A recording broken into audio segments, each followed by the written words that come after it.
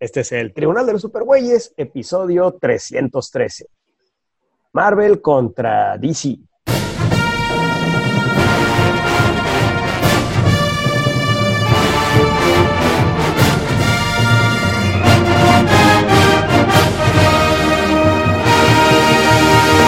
De todos los confines cósmicos del universo, se reúnen con papas y chelas las más poderosas fuerzas del bien que se hayan visto. Pedro Ajaz, Tavo Duarte, Chucho y Mario Padilla. Todos dedicados a luchar por la paz y la justicia de la humanidad y hablar un rato de cómics también.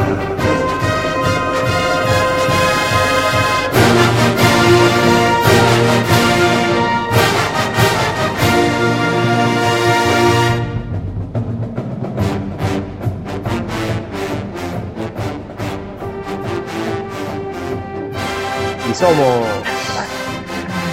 ¡Vamos, Duarte! Pedro! Otra ¡Jesús vez, Morales! y Mario Padilla. Y tengo aquí a un par de pendejos que, bueno, mi amigo Tao.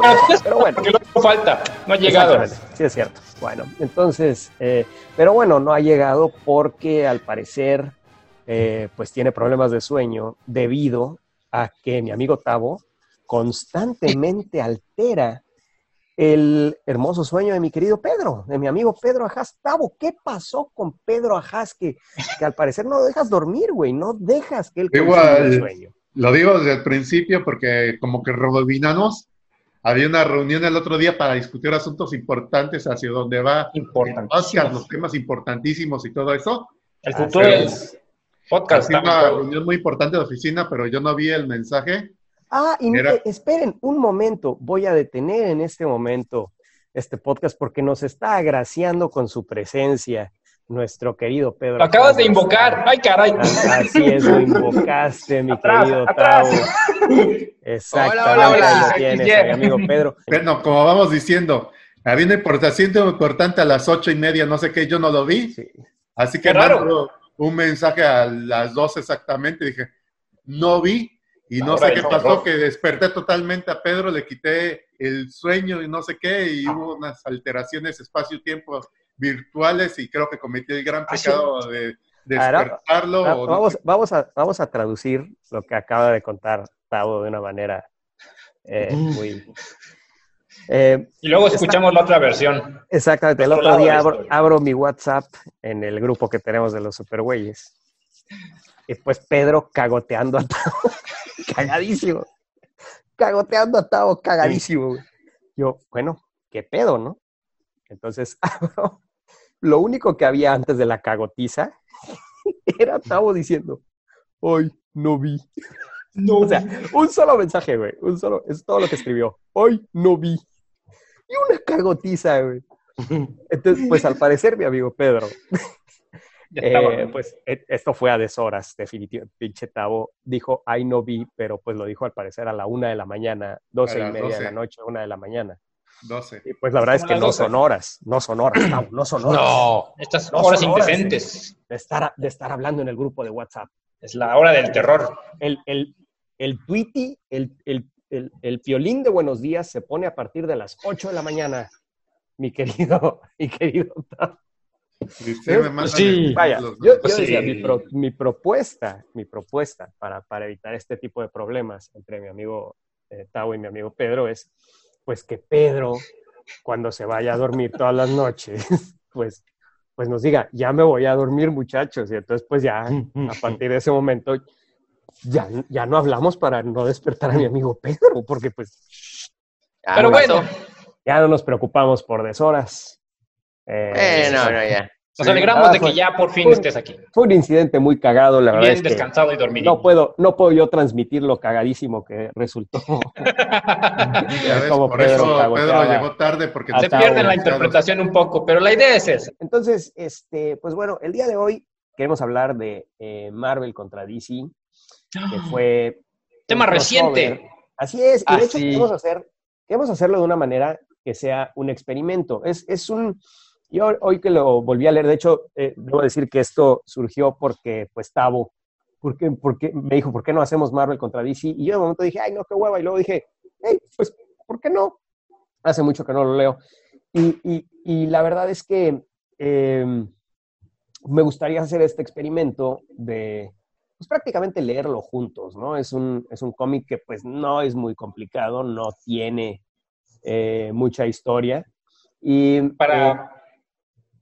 Para los que no estén al tanto, o sea, nuevas generaciones, Marvel contra DC fue un evento que salió en los 90s, precisamente por ahí el 96, donde las dos compañías más grandes de cómics, que en ese tiempo no estaban tan bien paradas todavía como ahorita. Ahorita ya Marvel contra DC en estos momentos ya es más bien lo que se discute en las redes, que es lo único que hacen, que los DCitas, que para acá, que para allá, que los Marvelitas, etc.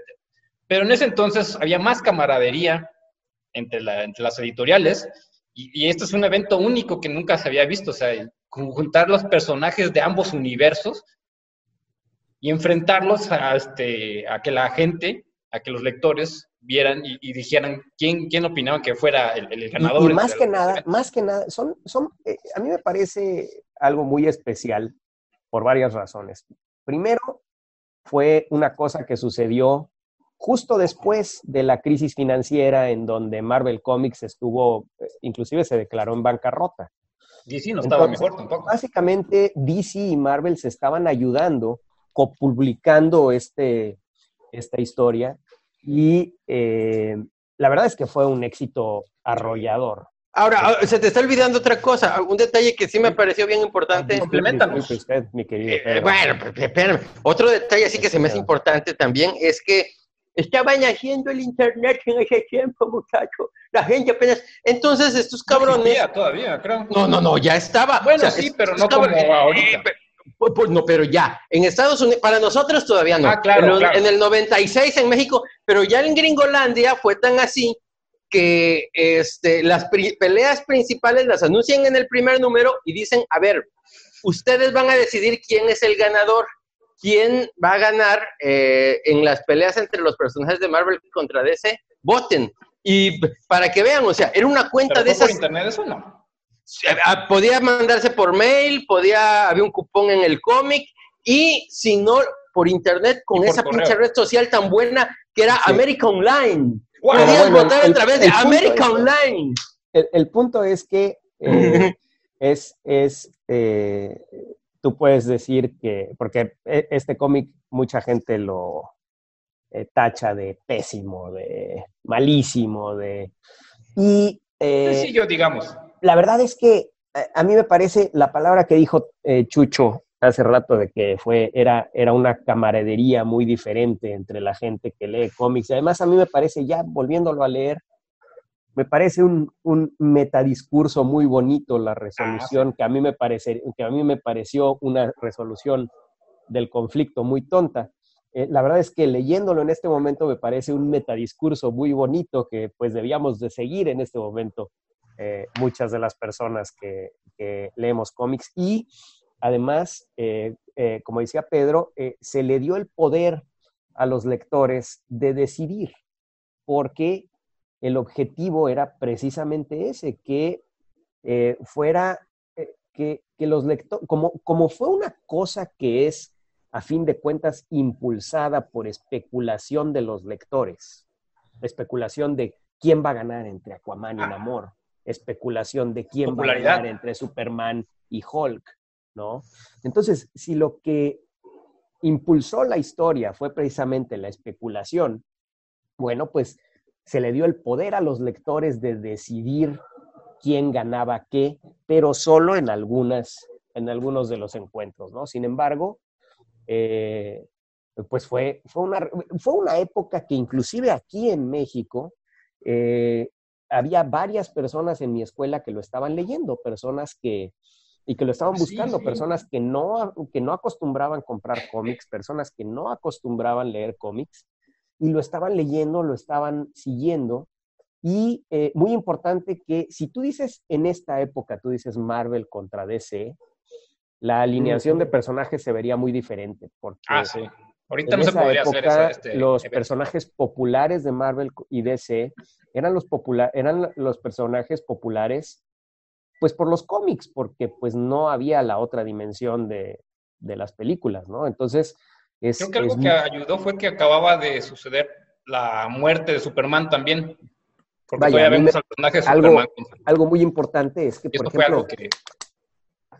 Iron Man, Iron pues Man no no es aparece. una figura importante aquí. No aparece en el O cómic. sea, y es Aparece, que creo Iron un Man, imagen de Iron fondo Man y no era No. un personaje, o sea, Es que los nunca lo hombres había X sido eran hasta las películas. infinitamente más importantes para Marvel que Iron Man, ¿no? Pues Iron mira, Man, y entonces, y es que en ese momento Iron Man estaba en un momento bajísimo de ventas. Era hasta la cuestión de que era un adolescente. Iron Man estaba en una cuestión entonces, pero el terrible. punto es que es muy divertido ver que El si status quo de los ahorita, personajes si es en este divertidísimo verlo. momento alguien quiere ver especialmente la alineación de los personajes de Marvel que participaron en Marvel contra DC, pues muchos hasta van a decir, ¿quién es este? ¿Quién es Jubilee? ¿Quién es? O sea, no les van a parecer que son los personajes más Van a decir, importantes, ¿no? ¿dónde Porque diablos está? inclusive los hombres X, Sí. para la mayoría de la gente que conoce Marvel, pues no son parte de Marvel. Los hombres X son otras películas. ¿Qué pedo, no? No, iban a decir, si lo leen ahorita, ¿dónde diablos está Deadpool?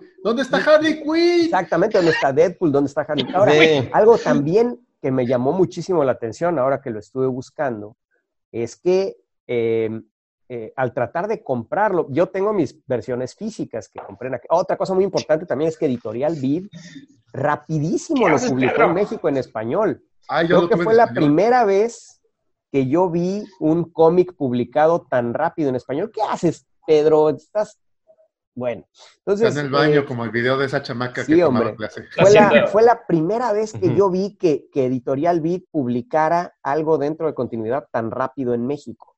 Porque Estaba para ese entonces saliendo, todavía teníamos un poco de delay, ¿no? Como, ya no de 5 años, pero como de 2. pero muy poco, Chucho. O sea, rápida. De hecho, lo Sí, sacaron, no, esto creo sí. que antes de que terminara en Estados Unidos, ya estaba saliendo el número 1 aquí en México. Y entonces se hizo también muy popular aquí en México la historia de Marvel contra DC. Al grado Ese creo de que que lo yo compré en una papelería. hasta dije, ¿por qué lo compré? Me molesté tanto en comprarlo en inglés en esa época. Ajá. Pues yo compraba muchos cómics de Vid, ¿no? Entonces, pero lo compré carísimo en una tienda de cómics, carísimo, güey. Y bueno, las tiendas de cómics te la dejaban ir así, mira. Sí, te la Sí. dejaban ir culerísimo, güey. Entonces yo No, cuando no, vi no, que de estaba hecho, a ver, saliendo, cuando yo vi que... el- Ay, Pedro, ¿qué pasó? A ver, Pedro. ¿Qué pasó, Pedro? Déjalo. No, de hecho, la broma era que normalmente en las tiendas de cómics había siempre oferta del 3x1. O sea, pagabas 3 y te daban 1. Pues sí, entonces... Todavía, Bueno, pues entonces yo viendo mi colección de cómics físicos, tengo los 2 primeros, los tengo el original en inglés, y los últimos 2 de Marvel contra DC y el Amalgam el que tengo, lo tengo en español de Editorial Vid, porque definitivamente dejé de comprar por completo los cómics en inglés, porque te los vendían a un precio carísimo. Precio de importación. No, y además, No. o sea, más No, y que un ahorita cómic está- normal, porque era un cómic que gente que nunca iba a comprar cómics a esas tiendas de cómics llegaba buscándolo, ¿no? Entonces, había más especulación porque no se conocía también. exacto, y era ya el final de esa especulación estúpida de los Güey, 90. Pero el punto es que literalmente- actualmente, si Ni lo con la quieres Wizard. buscar digital en algún lado, en Comixology, en cualquier outlet de cómics digitales, no lo vas a encontrar. De hecho, si lo buscas en Amazon físico, solo vas a encontrar copias Viejas. usadas. Órale. No lo vas a encontrar nuevo en ningún lado. Es un cómic... No hubo ninguna reimpresión de esos, qué raro. No, al parecer no. Entonces, como dice Tavo, probablemente es culpa de los derechos compartidos entre Marvel y DC. Totalmente. Y es una cosa que no se está vendiendo actualmente, que la única manera de leerlo es comprar uno usado de alguien o pues espiroquetingueado en el internet, que es precisamente como lo vamos a Y leer. aún así mira, está complicado de encontrar, ¿no? No, pues justamente te voy a decir una cosa que hubo toda una época por esas fechas que sí hubo varios crossovers, hubo un par de Batman Daredevil, hubo por ahí... Eso vino después, sí, a partir del evento. Y antes de esto estuvo Silver Surfer con Linterna Con Superman. Verde, No, Silver Surfer con linterna verde. Superman con 4 Fantásticos. Todos de esa época son bien caros de conseguir justamente, o difíciles, o caros o difíciles, por los derechos, porque efectivamente ya no los están reimprimiendo. Sí, no hay... Fue la época de los crossovers. No te voy a decir que está difícil de conseguir, ¿eh? O sea, si lo quieres comprar, hay muchísimas copias en Amazon para comprarlo. Y no es realmente caro. O sea, yo creo que sí te no lo vas a... Comics. El punto es que no lo puedes, digital no lo puedes comprar legalmente, y para comprarlo impreso, pues compras uno usado. No. Difícilmente podría haber alguna reimpresión de cualquiera de estos. O sea, y eventualmente una va a ser más recopilación difícil no podría encontrarlo. existir. Yo creo que simplemente no tienen el interés, porque... Además de que ya es un producto de su tiempo, ya son cosas que solo gente de los 90. A lo que iba yo con decirles lo de los personajes es, yo creo que no hay interés en que se publique, porque específicamente el Marvel que presenta, el universo Marvel que se presenta en este cómic es un universo Marvel muy diferente al universo Marvel actual. Sí. Entonces, no les Incluso interesa DC también. que esto salga, ¿no? DC yo creo que no tanto. Y creo que especialmente las grandes diferencias vienen al ver a los personajes de Marvel que están, ¿no? De hecho, Pues ahorita yo al leerlo me di cuenta de cuántas cosas contiene que están profundamente inmersas en la continuidad de Marvel y que fue una continuidad fugaz que pues no volvió a suceder, ¿no? Entonces... Pues ha cambiado, evolucionado. Y te voy a decir otra cosa por la cual igual y no le podría interesar a DC reimprimirlo, porque bueno, pues se hicieron una serie de peleas, fueron justamente 11 peleas, y la gente votó, y algo que 2 meses después los vi varios anuncios de Marvel que en todas sus revistas ponían Marvel contra DC, nosotros ganamos, ganó Marvel. Sí. Porque sí, en cuanto a los votos de la gente, pues terminaron ganando 6 peleas Marvel, ¿no? Votó más gente todas las caricaturas de Marvel en ese momento. Pero lo que estoy diciendo es que este crossover especial están cambiando, no sé, como que se siente como que lo hicieron con amor. O sea, si ahorita hicieran ese crossover, como que se vería, ya metería mucho las manos Disney y Warner, pues no, aquí fue aquí fue una cosa de que a huevo tenemos que hacer, esta historia tiene que ser contada realmente, y se ve como que fue una labor totalmente de amor, ¿no? Ahorita si usaran... No de amor por el dinero, Tavo. No, pero el dinero es una cosa. También. Todo es por dinero. En pero su época, una yo me cosa acuerdo que lo comenté con Pedro, y Pedro lo veía súper cínico, este pedo de Marvel contra DC. Y la verdad es que, volviéndolo a releer ahorita, a mí yo estoy de acuerdo con Tavo, que fue algo más bien fue una manera de echarse la mano.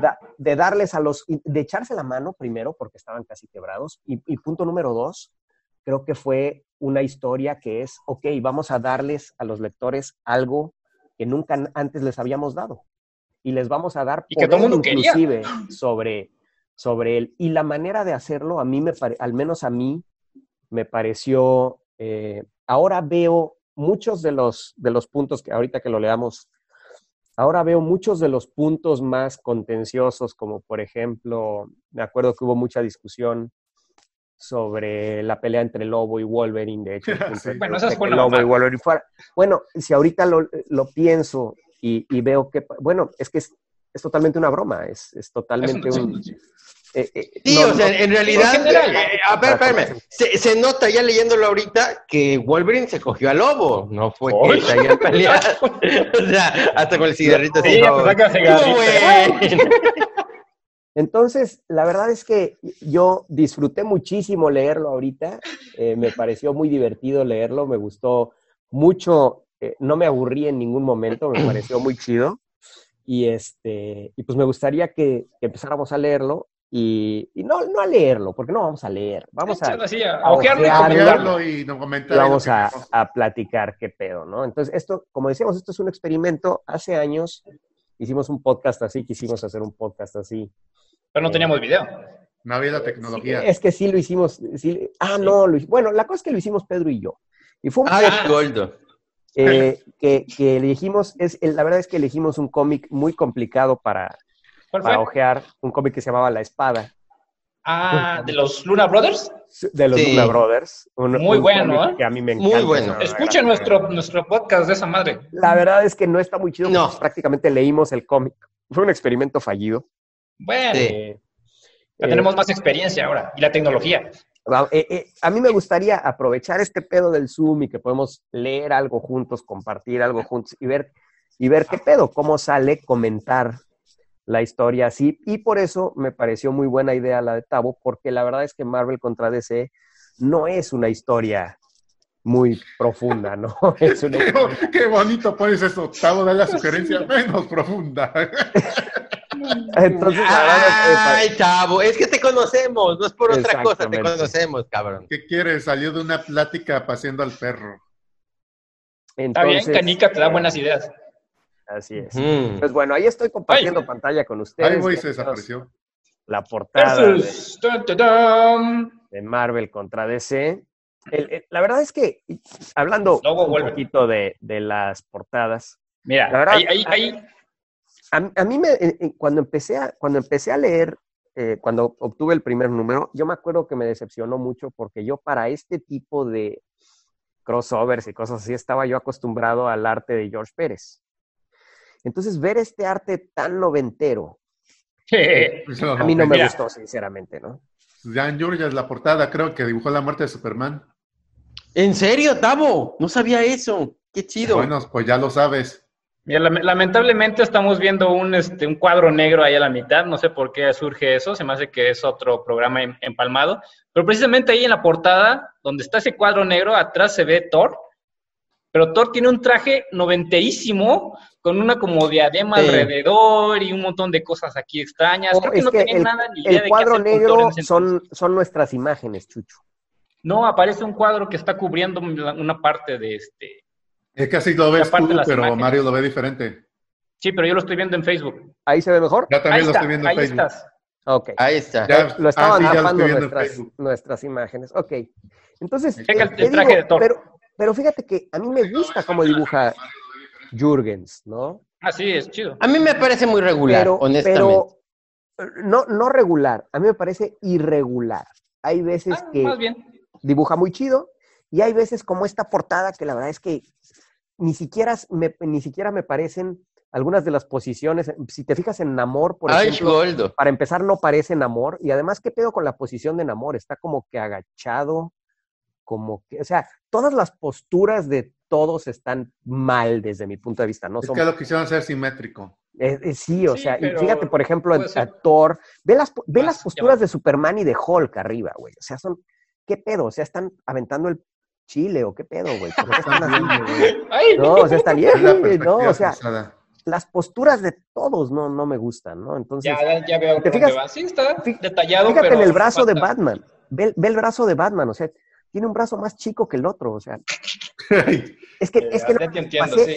pasé horas analizando esta portada en los Órale. 90s, güey, o sea, cosa Pues no había que otra nunca cosa me que pasó, nunca me pasó con las portadas de George Pérez, ¿no? O sea, George Pérez siempre Ah, eso muy sí. preciso con la anatomía, con los trajes, con todo, ¿no? Entonces, Hasta Jürgens como tenía- el ritmo visual de... Están Sí. todos los personajes amontonados, pero tiene un ritmo visual, una manera de ordenarlos que hace Ajá. que la Sí. página se vea chingoncísima. Y más dinámico incluso. Y no sé ustedes, pero las telarañas del traje del hombre araña también a mí me dicen si un artista está dibujando chido o no. O sea, y muchas veces veo las telarañas del hombre araña y veo que no coinciden, que no están bien hechas, no sé Sí. qué es, y No inmediatamente siguen me el brinca. patrón adecuado a veces. El patrón adecuado o de son cómo debería ser la ropa, ¿no? O están muy, ¿cómo se llama? Juntas o pegadas demasiadas. Exacto. Bueno, es detalles Vean la anatómicos. pierna de Tormenta, o sea, ¿qué pedo? Neta. O sea, la pierna de abajo de Tormenta, o sea, todo está mal. Excepto las chichis de Tormenta y la Mujer Maravilla. Ten en cuenta que eran los 90s también, entonces el estilo era así más bien ir por lo llamativo y la anatomía era casi opcional en muchos aspectos. Sí. Entonces ahorita no. Pero Ha no, evolucionado no, mucho el grado de dibujo a partir de esto ahorita. Ahora, Yo no sé por qué tenía la memoria de que esto lo había escrito Kurt Busiek. No. Pero probablemente lo estaba confundiendo con Avengers contra Justice League. Ajá, que eso es Que después. sí lo Busiek escribió es el Kurt Busiek. que siempre hace los mega crossovers y 20,000 personajes en una sola historia. Así es. De hecho, Tavo es el que conocimos en la Comic Con que felicitaste por Crisis en Tierras Infinitas, ¿no? Ese fue otro. Ay, no, perdón, ese era era Mark Waidin. Era Mark Waidin Wolfman. escribió Crisis en Tierras Infinitas. Mark Waldman vendía entonces- libretos ahí como a $5. Bueno, Pero bueno, entonces, Arráncate. pero bueno, entonces con esto me acordé que fue Ron Mars y Peter David, güey, ¿no? Que Ajá. Peter David en este punto seguía escribiendo Hulk, ok. ¿no? Entonces Hulk. Peter David era de los Pesos pesos pesados en Marvel, pesados, ¿no? En entonces. ese momento, No, y además eran dos escritores que tenían la suerte de haber trabajado tanto en Marvel como DC, porque Ron Mars había salido hacía poquito de escribir Silver Surfer. Órale. Y ahorita estaba escribiendo Linterna Verde. Él fue el creador de esta mira. Linterna Verde que vamos a ver aquí en esta Y historia. bueno, hablando de Claudio Castellini, la verdad, no lo ubico, no sé si ustedes lo ubiquen. Pero me gusta mucho su arte. Pero Jürgens en específico estaba en el punto más alto de su popularidad gracias precisamente a la muerte de Superman, ¿no? Ándale. Dan Jürgens fue quien creó el look del Superman Cyborg, ¿no? Que la verdad, a la fecha, a mí me sigue pareciendo increíble, aunque se diga Está tanto chido. que se copió de Terminator, pues se copió de Terminator, pero la verdad es que Poquito. está increíble el look del Superman Cyborg, ¿no? Entonces, Ahora, mira, aquí que estás diciendo de Claudio Castellini era como que un intento de tomar a alguien ya establecido, que era Dan Jürgens, y Claudio Castellini, con varios proyectos en Marvel, intentaron que fuera el nuevo tipo hot, el nuevo dibujante de moda. Le dieron un par de proyectos, uno de Wolverine, uno de Silver Surfer, por ahí, para promocionarlo, y esta era la idea de que este iba a ser el próximo Jim Lee de Marvel, por ejemplo. Uy, Ok. nueva promesa. Bueno, entonces, pues bueno, entonces pasamos a la primera página y lo primero que vemos es al Hombre Araña. Que no Pero es el por Hombre el Araña. traje, sabemos, no, sí es el Hombre Araña. Por el traje Sí, sabemos sí es el que es Ben Reilly. Ben Reilly, Ey. en El el clon. momento en el que fue, pues en ese momento no Bueno, era el Era clon, el en Peter ese Parker momento original, era según. el Peter Parker original y el plan iba a ser que él continuara siendo el Hombre Araña a partir de eso. De hecho, en esta época, quien estaba escribiendo al Hombre Araña era precisamente Dan Jürgens.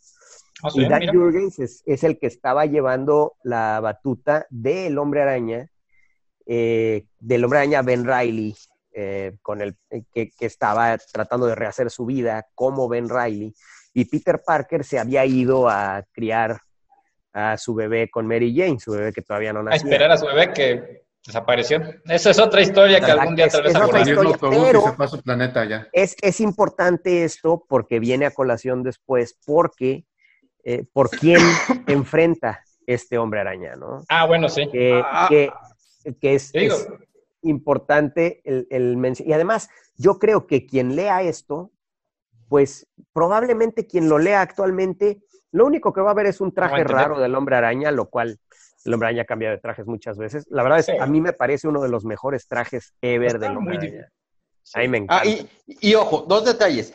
Este traje es diseñado por Dan Jürgens. Él fue el que diseñó este nuevo traje. Y si te quieres regresar tantito, yo no comenté nada de las cuestiones anatómicas de la portada, ahí están del porque lado. cuando lo abrí, justamente cuando lo abrí y vi esa primera página con el otro Hombre Araña que ya quitó Mario, oye, este sí parece una maestría de errores anatómicos que nunca debes de cometer. O sea, la primera pierna está en una posición completamente imposible, la otra está alejada como si se le estuviera cayendo del cuerpo al Hombre Araña. No, está horripilante en cuanto a detalles. Detalles.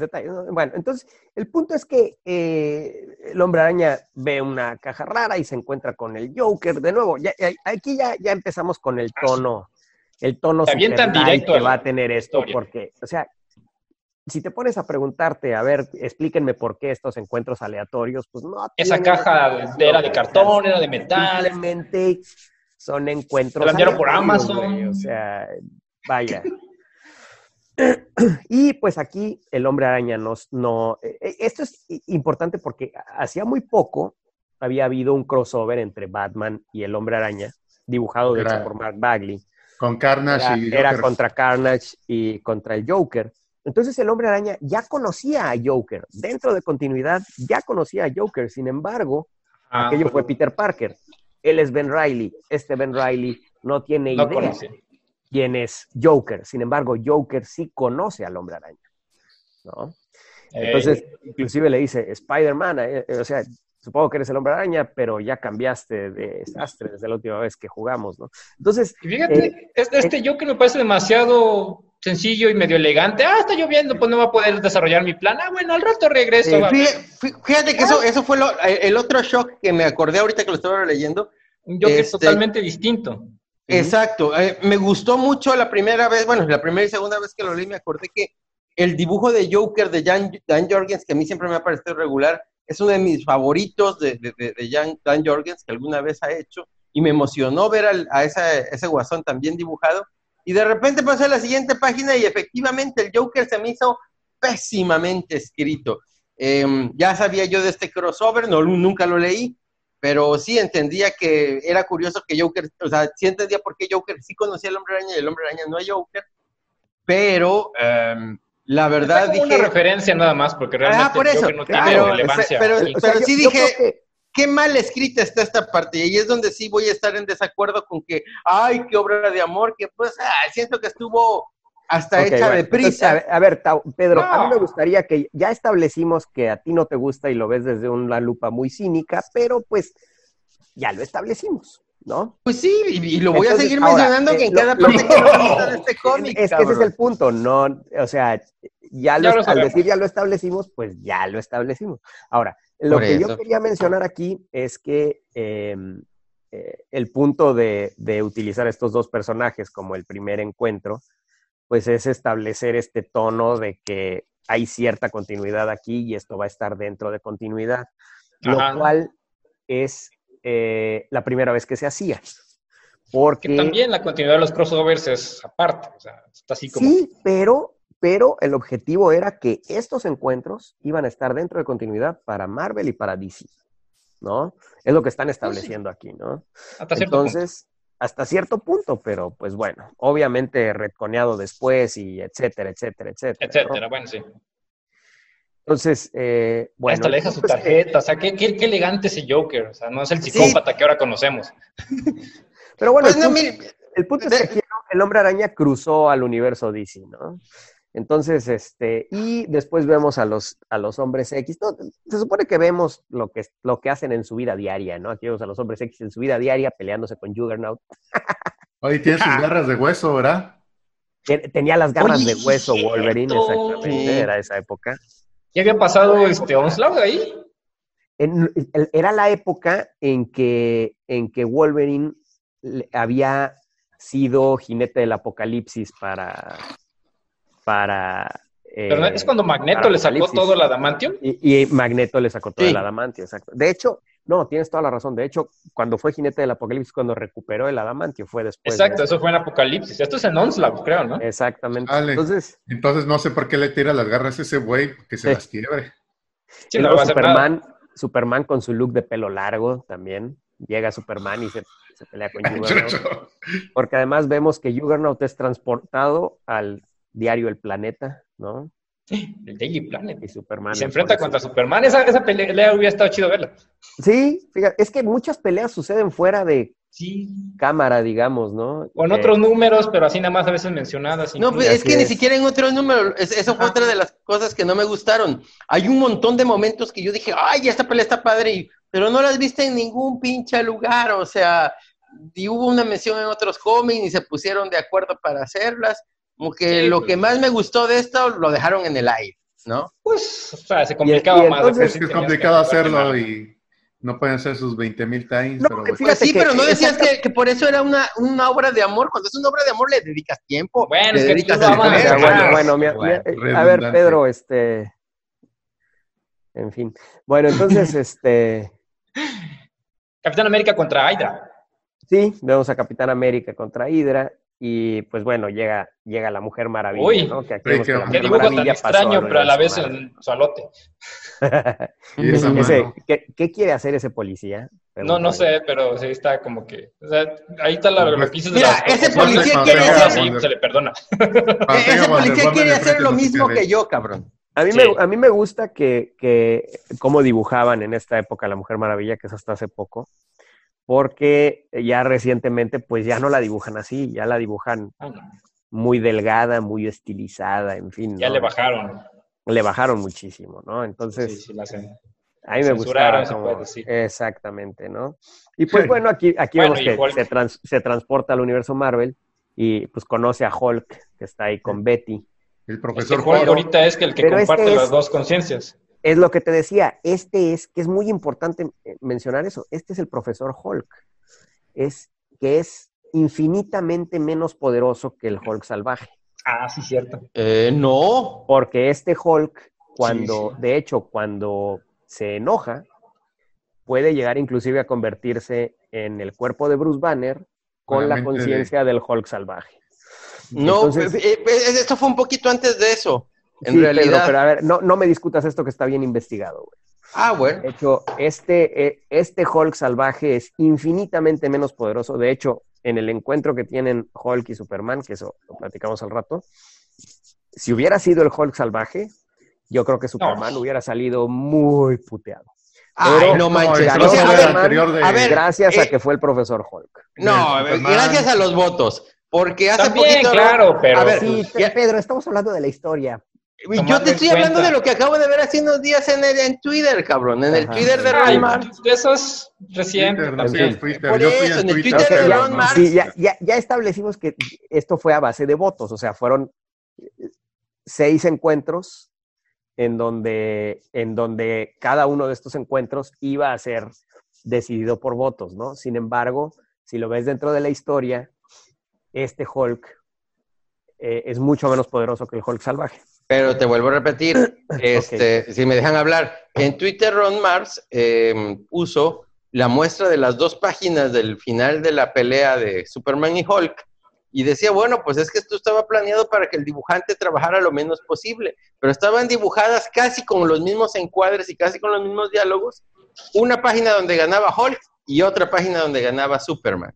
Ah, Ok, bueno, el punto es bueno, que Ay, esos güey, detalles técnicos profesor, tras bambalinas. lo Sí, sí, sí. repetiremos, este profesor Hulk es mucho menos poderoso que el Hulk güey, Sí, esas sí, salvaje. sí, mujeres ya Y aquí no les luego, influyen las respetan. dos cosas, sí, tanto los votos exactamente. como el tipo de personaje.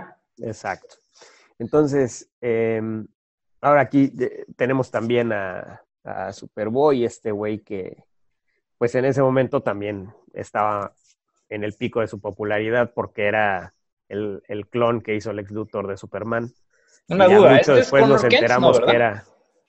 Sí, exactamente. No, pero solo Es quien después nos enteramos que es, de hecho, clon de tanto de Clark Kent como de Lex Luthor, ¿no? Como el ex Luthor, exacto.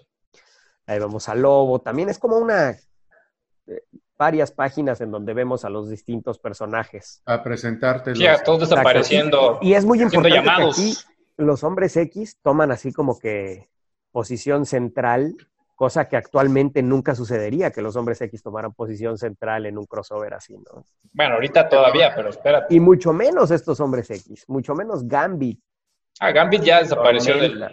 En los 90 Gambit por alguna razón era así súper popular. Era súper Tenía... popular. Era Pero súper hay un popular. editor el editor en jefe que no le gustaba para nada en Gambit y lo desapareció, yo me acuerdo como en los 2000 o algo así. No recuerdo bien su nombre, que le caía gordo y lo sacó. Si era en los 2000, era un guate que nadie conoce que se llama Joe Quesada, cabrón. Ah, Pero sí, bueno. cabrón. Bueno, entonces Bueno, está Green Lantern, Electra, Green Lantern y Electra.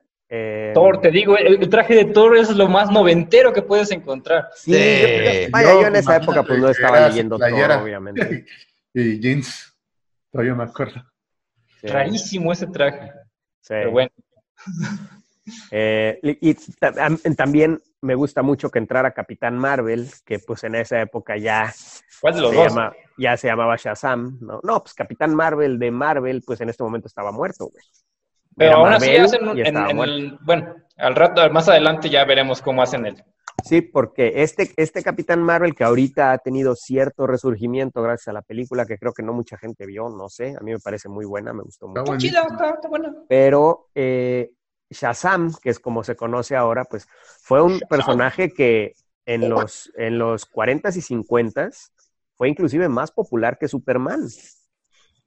Fue de hecho gracias a que DC Comics puso un juicio y lo tumbaron y provocaron que se dejara de publicar. Después DC Comics compró esa editorial y quiso regresar a Shazam, pero en ese momento ya el nombre Capitán Marvel ya estaba copyrighteado por Marvel y ya era Marvel, y entonces pues a partir de ese punto quisieron llamarle Shazam, ¿no? Ya no Capitán Marvel. Sin embargo, por las repeticiones de caricaturas y en fin, pues yo lo conocí por Capitán Marvel, ¿no? Ya desde entonces, las cuestiones legales haciendo estragos en... Lo que pasa es que, mira, entonces, ¿no? bueno, fue por cuestiones de copyright, efectivamente, porque sí podían llamarle Capitán Marvel, porque lo había registrado antes que el Capitán Marvel de Marvel, válgase la redundancia, pero no podían ponerlo en el título del cómic. Esa era la restricción. Y no podían, ya no pueden ponerlo en ningún título. Buen punto, porque sí, varios lo mencionaban todavía como Capitán Marvel. Sí. Dentro de los cómics. Entonces, y bueno, pues Bullseye. Esta a mí me pareció interesante, Bullseye en la Baticueva. Bullseye era también súper popular gracias a Frank Miller. Exacto. Era un villano que provocaba un miedo tremendo, especialmente pues enfrentándose a héroes sin poderes, ¿no? Porque pues... Y pues entonces mira, pues lo pone con Batman. Para la película de Daredevil. Bueno, pero eso ya fue hasta el 2000. Sí, ya fue mucho después. Pero bueno, aquí ves que porque además Tim Drake era, pues Tim Drake tuvo, pues por lo menos para mí fue el Robin que yo conocí en esa época, el Robin que más leí, ¿no? Leí su año 1, o sea, fue el único Robin para mí en ese momento que yo leía cómics exclusivamente de Robin, ¿no?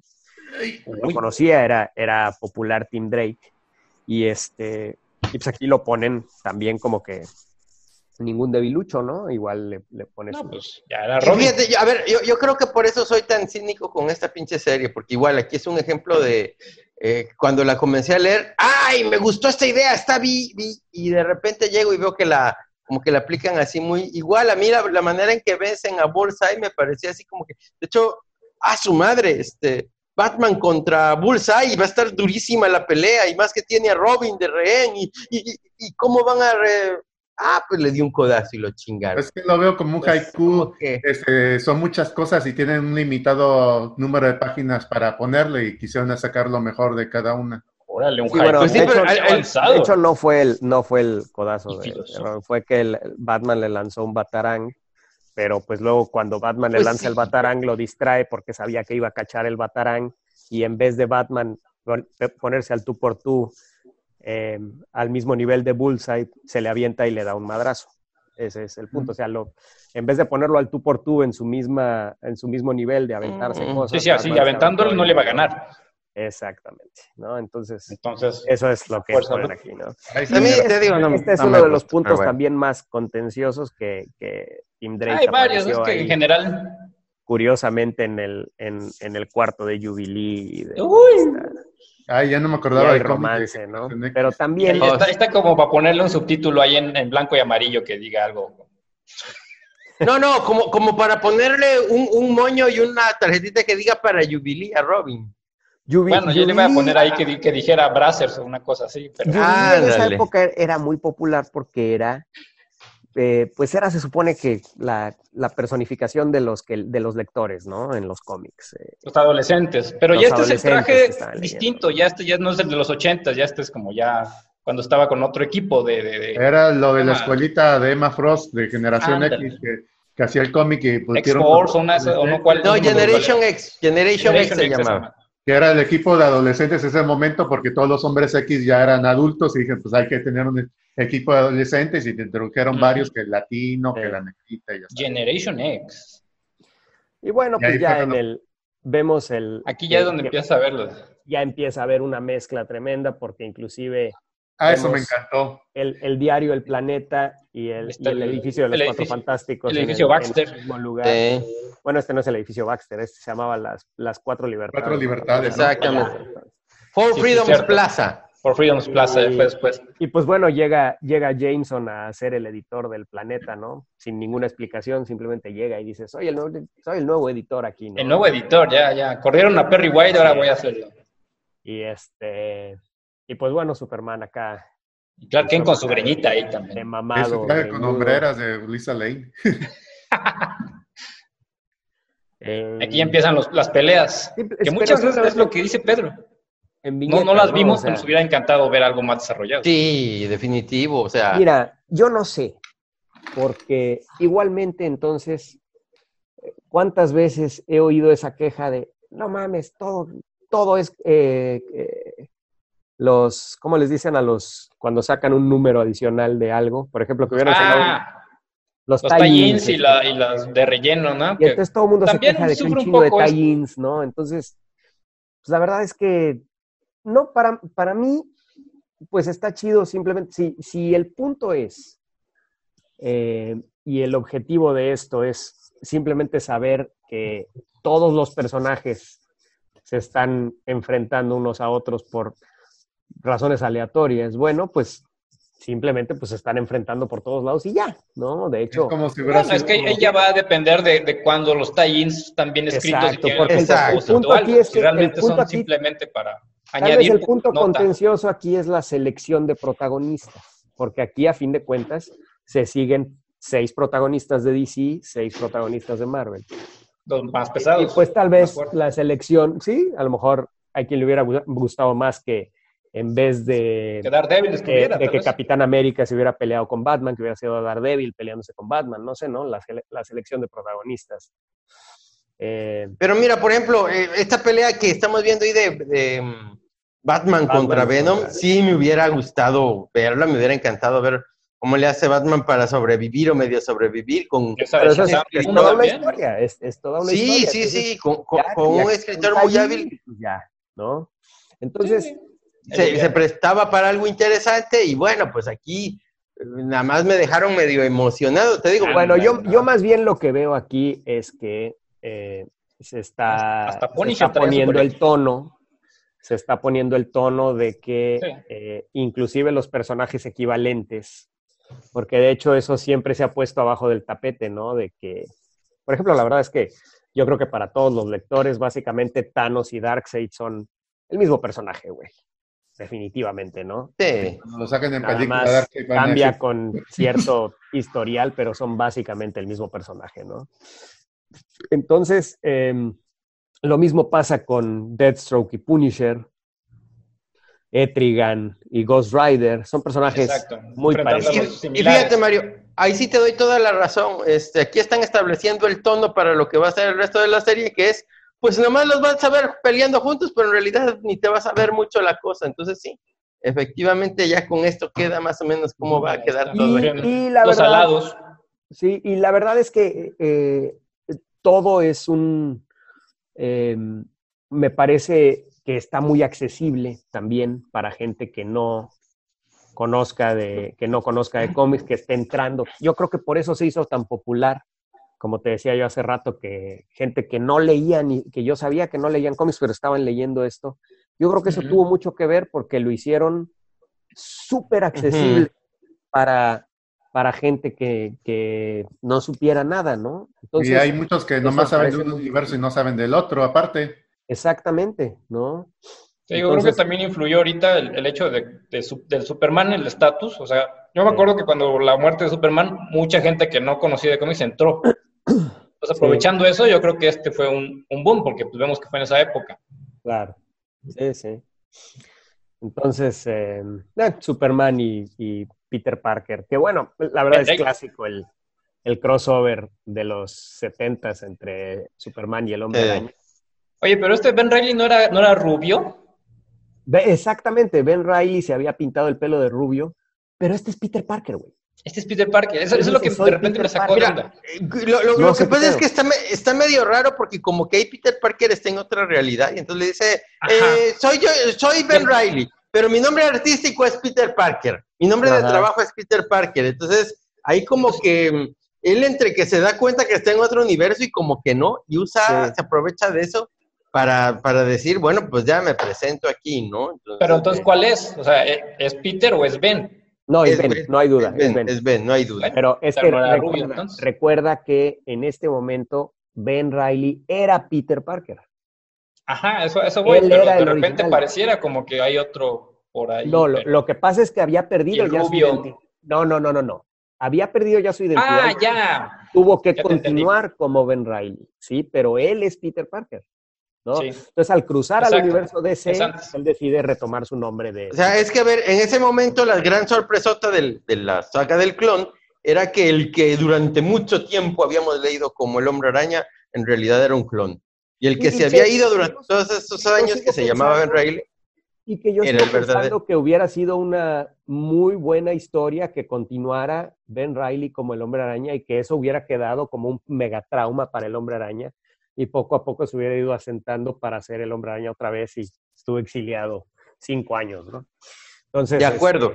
Pero bueno, Sí. no sucedió, se revirtió a... El hubiera y los a deseos todo. siempre. No sé. Ahora, aquí tenemos, como siempre ya a nivel cósmico, el espectro inmediatamente. El espectro es...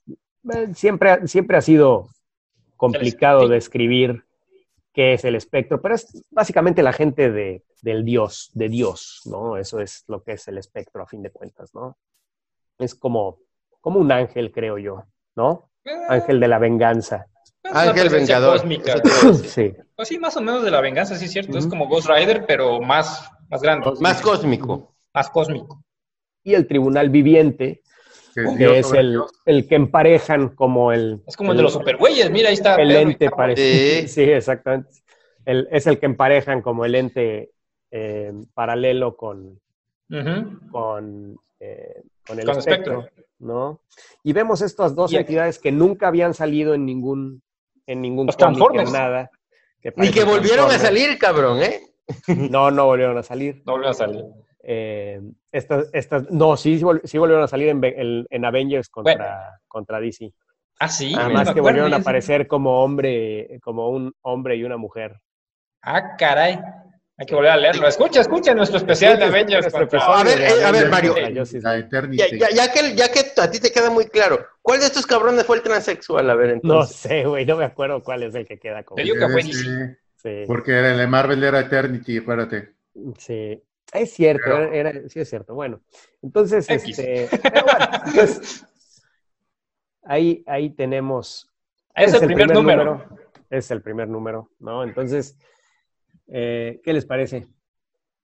No, Está pues, mediocre. muchas cosas ahí que surgen. Es el inicio realmente. No comentamos mucho aquí del rollo yo creo que se ven los siguientes números, ya después de realmente de la caja y de los guardianes y todo este rollo, que es lo que más o menos lleva el hilo de la historia, aparte de los seres cósmicos. Eso me gustó Demás, pues, mucho es de que incidental, realmente. un tipo vagabundo X que fuera el guardián entre los universos y una caja, o sea, de cualquiera que ves en la calle que lo puedes sospechar, puede ser la persona más importante del universo y ni te das cuenta. Eso me gustó muchísimo en lugar de poner un güey como así, un güey con un traje así chingón, tipo Dios. No, es un vagabundo de la calle, que la caja contiene un universo, como el capítulo ese de Futurama, que a lo mejor se basaron en eso. O sea, Sí, es toda la o sea- idea de un loquito que vive en la calle y en su caja tiene un universo.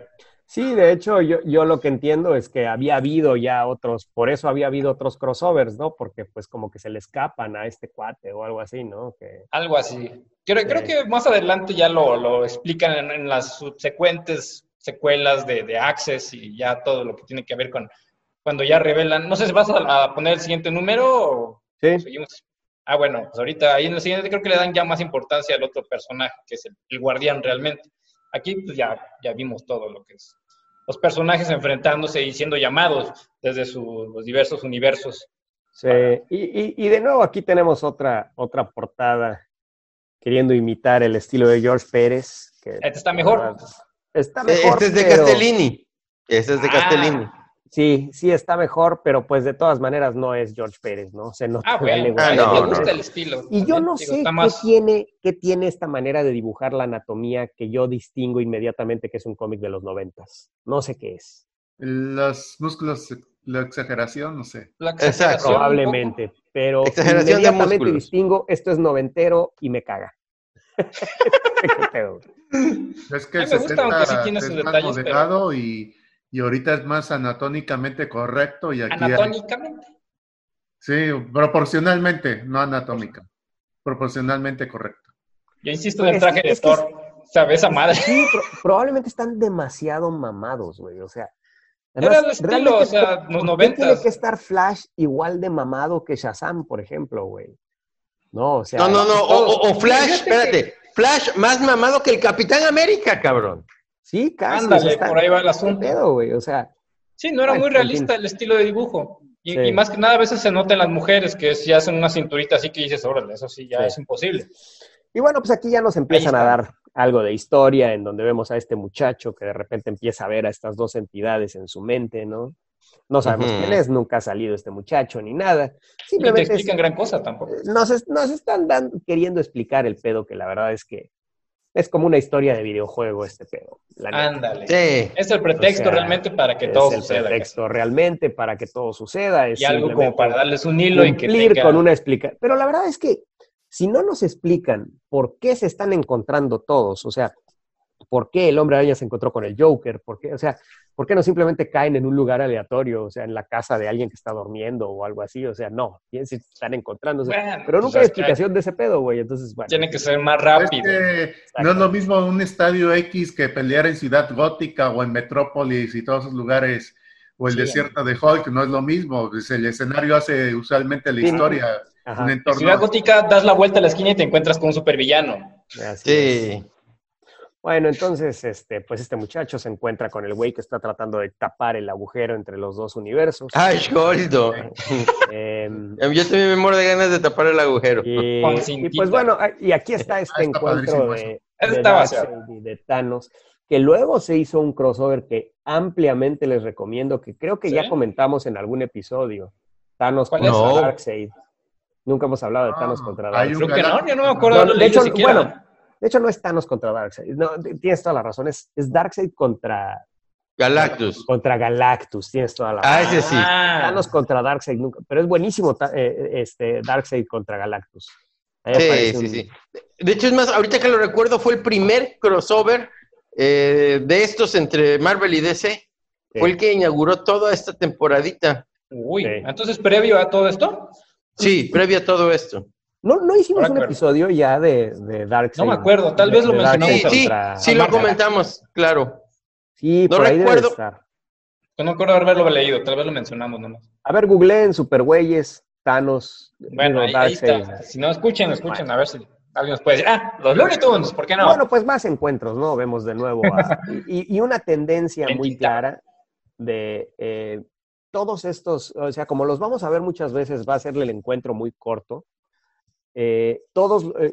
La tendencia de dibujo es que todos van a ser como que su movimiento estrella, ¿no? Todos los héroes, ¿no? O sea, Capitán América Claro. sale aventando su Ese es el equivalente a Marvel contra Capcom y cada uno tiene su...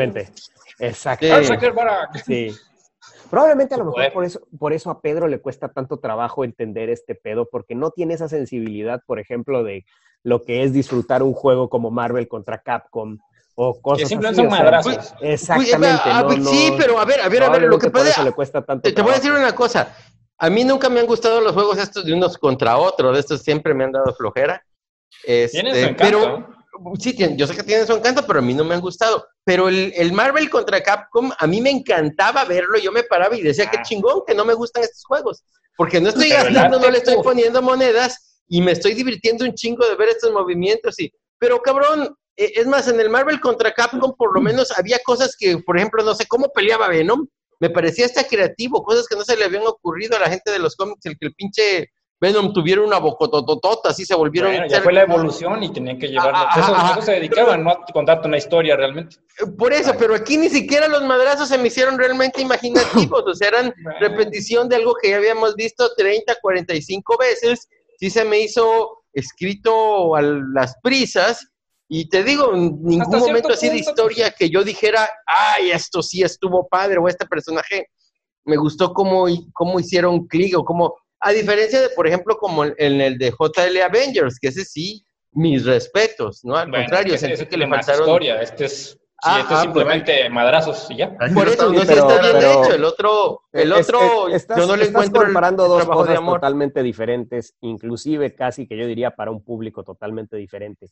Esto estaba claramente dirigido a adolescentes y adolescentes chavitos. O sea, esto no es... A nosotros en esa época. Sí, o sea, el pues a mí no me gustó, yo era adolescente en esa época, cabrón. Bueno, es que Pedro, tu nivel de cultura, tu nivel es pues muy eso diferente. Sí, yo lo sé. Por supuesto. Nivel de lectura en ese entonces. Pedro, tú te graduaste de la Facultad de Comunicación de la Universidad Veracruzana. Claro. ¿Qué no conoces a los que se gradúan de Comunicación de la Facultad Veracruzana? Sí. Oye, sí. No, son gente con un nivel de cultura y un nivel de superioridad en todos sentidos, moral, de conocimientos, etcétera, que es superior y tú encajas al perfil perfectamente. Estoy citando a Eloisa. Economía, de socialismo. Bueno, aquí vemos a Bane partiendo la espalda a Capitán América. A punto de partírsela. No. Sí, entonces... En este caso, de momento especial, si quieres a Bane a huevo... Y estoy citando a Eloisa no de que encajes en el perfil, sino de los güeyes de la Universidad Veracruzana, digo, para que me entiendas. Okay. Sí, citándola al revés, ¿no? Pero bueno. Entonces... Saludos a todos los que están en el chat, por cierto. Entonces, definitivamente, pues, te digo, pero bueno, el punto es que de hecho, por ejemplo, esta pelea entre Bane y Capitán América, de nuevo la onda esta de que sacan su movimiento estrella, ¿no? Bane le quiere romper la espalda al Capitán América, ¿no? Igual que lo hizo con Batman, pero pues no le sale porque pues rebota el escudo y le pega en la espalda, ¿no? La carambola de Capitán América. Así es. Son detallitos divertidos, la versión ¿no? del lagarto. El lagarto está raro, pero está ¿Qué onda con el diseño del lagarto, güey? Pero no era el lagarto, era la cola del lagarto que creció como en un lagarto ahí en la continuidad de los cómics del Hombre Araña, que no era el lagarto. Es que era cuando estaban siendo rediseñados por Jürgens todos los villanos del Hombre Araña. Ok. Que de hecho me acuerdo, por ejemplo, que rediseñó a Misterio, fue el primero que rediseñó y la verdad se veía un Misterio. Y además la historia estaba muy chida. Y rediseñó a Misterio quitándole la bola, quitándole la esfera y solo tenía humo en la cabeza. Y era un holograma, ¿no? Se veía muy chido, ¿no? Pues que por cierto... Ahora pensándolo, pues le quitó la característica más recordable a Misterio, ¿no? Pero se veía chido. Es como quitarle las orejitas a Batman. Pero mira, el problema con esa época es que le cambiaron la historia al pinche Jorgens y a los 6 números los mandó a la chingada. Una historia que quería hacer se la cancelaron así porque... Y se fue de hacer Hombre Araña en tiempo récord. Chale, pues ya ves. Y luego aquí llegan Batman y Nightwing y pues les roban Wolverine y Gambit les roban el Batimóvil. Qué pedo. Pinche Wolverine. Sí, además se brincaron todos los sistemas de seguridad del Batimóvil. Pues mira, esa parte yo me la creí no tanto por Wolverine, sino porque Gambit se supone que un ladrón experto, pero pues... Ándale. Pero, el hombre topo en la Baticueva, o sea, puros detalles así. Sí, más que nada, ¿no? Brilla por la conjunción de elementos que empiezan a juntarse. Aquí el romance que tienen estos dos, así como que, ay.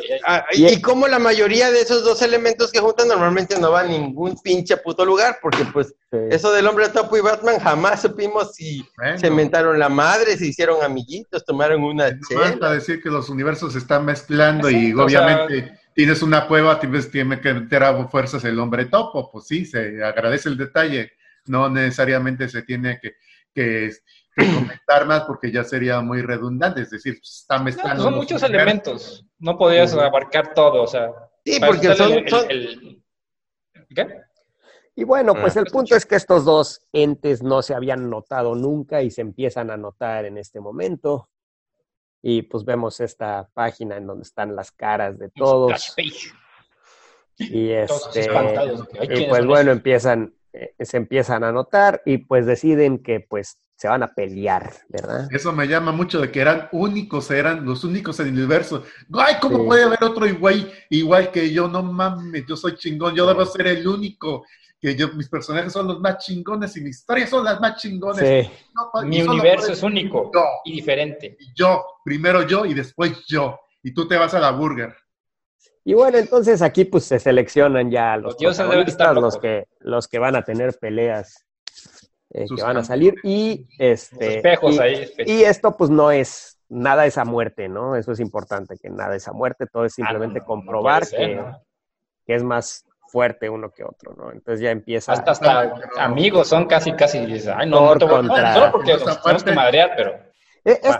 Está interesante el pareo Sí. porque Capitán Marvel, pues sus poderes, o sea, los poderes de Shazam, Trueno. pues vienen de los dioses griegos, ¿no? Es la fuerza de Sansón y no, Ahí la lo fuerza dice él. de quién, De Hércules, es fuerza de Hércules, El- poder de el Zeus y la conocimiento velocidad de de Mercurio, Zeus, en etcétera. fin. Ciencia de Ujú. Salomón y... ¿No? Ah, Y y aparte Thor, del pues trueno, o sea, Thor, ¿no? maneja el... Que hasta se ponen a rezar antes de... sí. Así que Sí. la verdad es que el Capitán Marvel nunca... ¿eh? ¿Nunca qué? Pues que nunca había hecho así alusión a respetar de dónde vienen sus poderes, ¿no? De hecho, para él, su conexión pues, es el hechicero Shazam y eso es todo, ¿no? Pues nomás para que Pues no se sí, le pero- feo Thor y ya. Uh-huh. Ya ves. Y otro intermedio entre Darkseid y Thanos. Nada más están viendo uno al otro ahí. Solo se ven uno al otro, Sí, exactamente. de hecho, eso me recordó la típica pelea en la primaria que todo el mundo se van a pelear, se van a pelear. Y nada más se escaman y ya al final se van los dos Pero pendejos. qué momento que digan pero es una imitación mía. Todo Ahí chido el el- detalle ese. Uh-huh. El Hombre Araña echándole los perros a y Luis esta Alvey. subtrama se me hace tan estúpida del Hombre Araña echándole los perros a Lois, Ay, sí. que pedo. Bueno, pues Pero Ben Reilly bueno, está soltero, ¿qué quieres? supongo que es Urgido. regla de que si eres superhéroe y llegas a Metrópolis, pues tienes que echarle los perros a ¿A Lois, Luisa? ¿no? Pues, Sí, ¿por qué no? Va a estar muy bien. como Batman, ¿no? Y bueno, pues ya se empiezan Y a Lex pelear. Que la verdad aquí, pues ahí la verdad Thor, pues la neta se rifó porque, pues, Capitán Marvel es tan fuerte como Superman, ¿no?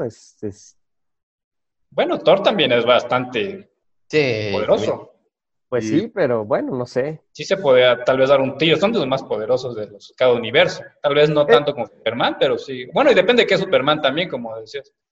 Claro. Yo creo que Marvel hasta tiene más ventaja contra Thor porque Superman a veces lo ponen como que es medio débil con la magia y aquí los dos son los güeyes Ándale. mágicos y pues ahí ya están ahí más parejos. Buen punto, buen punto. Pero sí, la verdad es que aquí Capitán Marvel usa su movimiento estúpido de convertirse en Billy Batson, Y que pues la verdad me parece muy estúpido. y como Thor es tipo eléctrico, es inmune a los ataques Tipo eléctrico, ni que fuera Pokémon.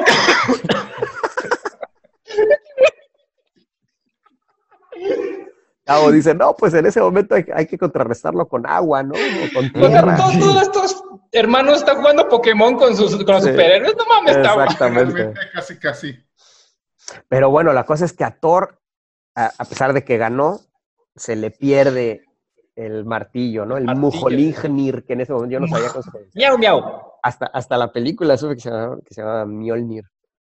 Miau, miau.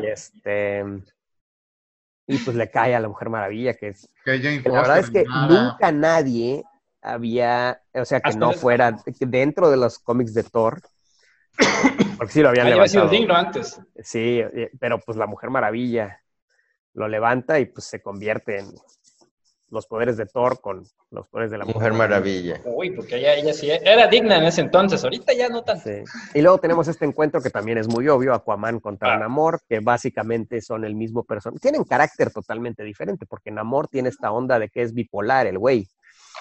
Pues sí, es villano, a veces héroe. John Byrne explicó la bipolaridad de Namor diciendo que el güey tiene deficiencia de oxígeno cuando está en el mar y tiene deficiencia de no sé qué cuando está en la tierra, entonces todo el tiempo está el güey, o sea, nunca está en su ambiente real, o sea, el güey siempre tiene deficiencia de algo y por eso es que se vuelve medio loco Sí, cuando está demasiado tiempo en el mar o demasiado tiempo en la tierra.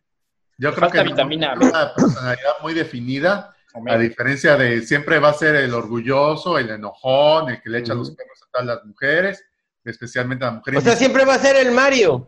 Y el que veo, Aquaman siempre lo ha querido, Órale. no ha cambiado mucho la personalidad. No, pues mi amigo Pedro, el ecuánime, no, nada más no vaya a cambiar acá. Es Equaman. Ese Así ecuánime como nada más era mientras no lo despierten a las 10 de la noche. Claro. El sueño es Es sagrado. ecuánime, exactamente. Qué relajo.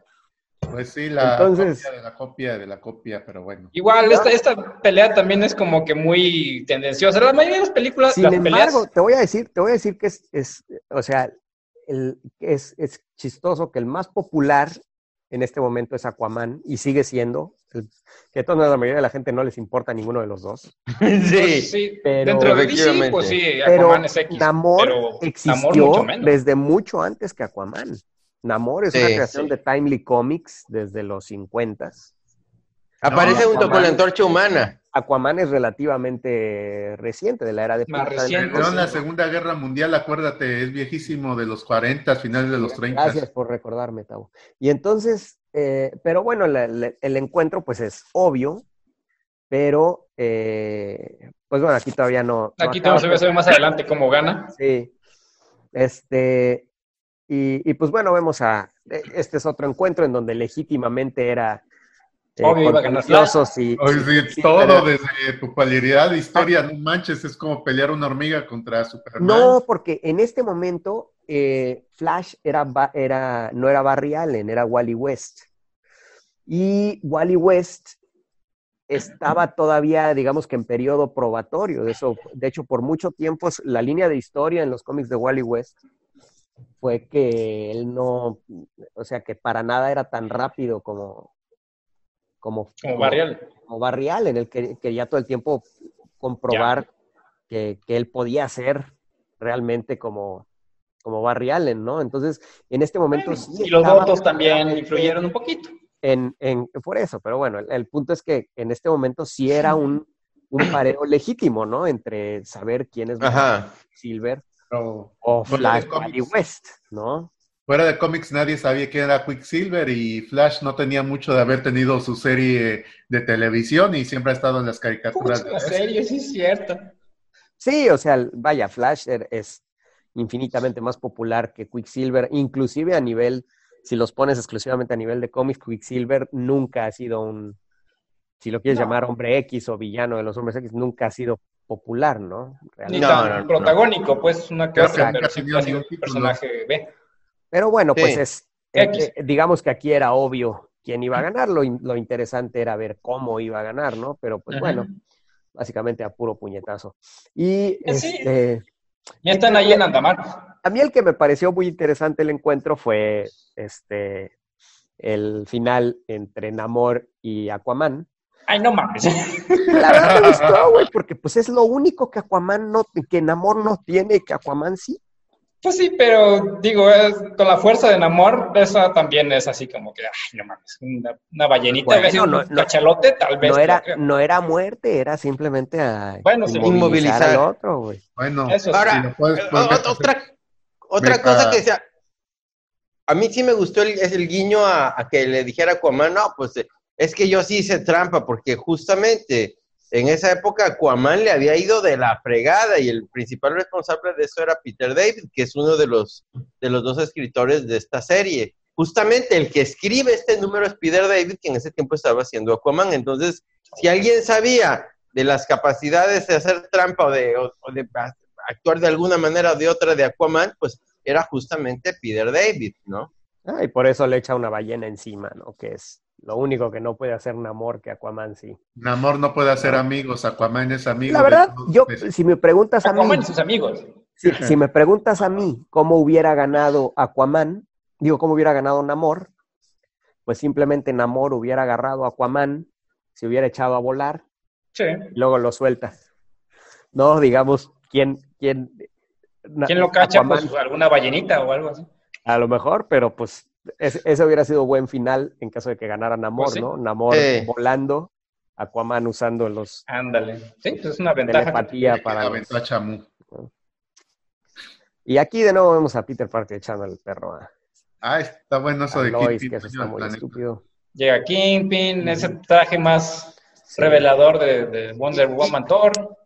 Sí, pues no, bueno. y aquí La le caja vuelvo a repetir. misteriosa. La caja misteriosa. Lo que sucede otra vez, te dejan con el cliffhanger de hoy va a estar chingón ver a la Mujer Maravilla, además con los poderes de Thor, y en el próximo número. Ay, ya mejor ni les decimos qué pasa el próximo número, que la riegan otra vez. Es lo que quiero decir, en general todas las peleas pues están reducidas, están muy tendenciosas, obviamente, hacia algunas cosas, y pues sí ganan de unas formas que dices, esto no hubiera sido, una pelea real hubiera tenido más consecuencia que simplemente hacerla así, y aparte de que los dos son superhéroes y tienen, por lo regular, ambos tienen honor, pues casi no se quieren enfrentar ninguno, simplemente porque tienen que hacerlo. Ahí está la de Jubilee con Robin, que realmente, pues, nada más porque tienen que hacerlo. Y eso de seguro refleja también a los escritores, pues, lo escribieron porque tenían que hacerlo, o sea, pero bueno, sí. Eso lo lees un poquito más allá.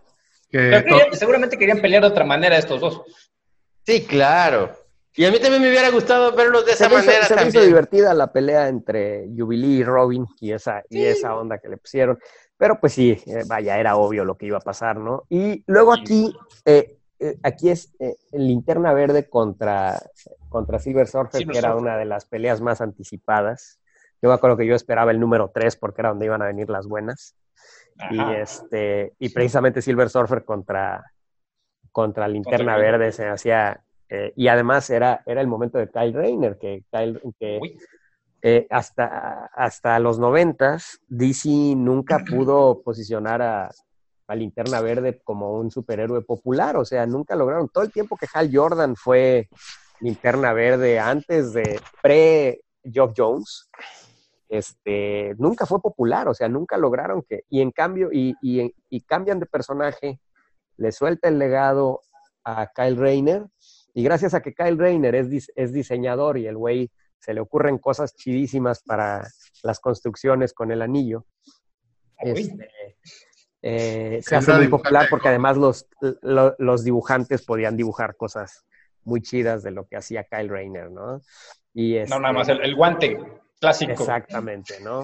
Y la siempre popular historia del güey aprendiendo a ser héroe y la chingada, ¿no? Y además era como su Peter Parker de ese momento, era para que los lectores se sintieran como superhéroe, y era ese Kyle Rayner era como el proxy de decir ay, no mames, un güey como yo que le encantan los cómics y las caricaturas y tiene el anillo de Linterna Verde y qué chingón así. Sí. Y creo que además para esa popularidad de Kyle Rayner hubo dos elementos. Primero, que efectivamente estuvo muy bien escrito, hasta lo poquito que pude leer, que pude comprar, que era difícil conseguir.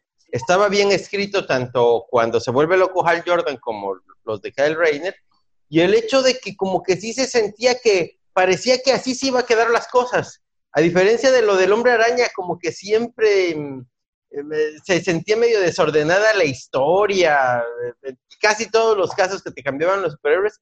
Aquí se notaba como que era casi seguro que ya nos íbamos a quedar con Linterna Verde. Y además ya se sabía que, o sea, DC sí había héroes legado y pues en Marvel no. Ajá. ¿no? Entonces, aparte.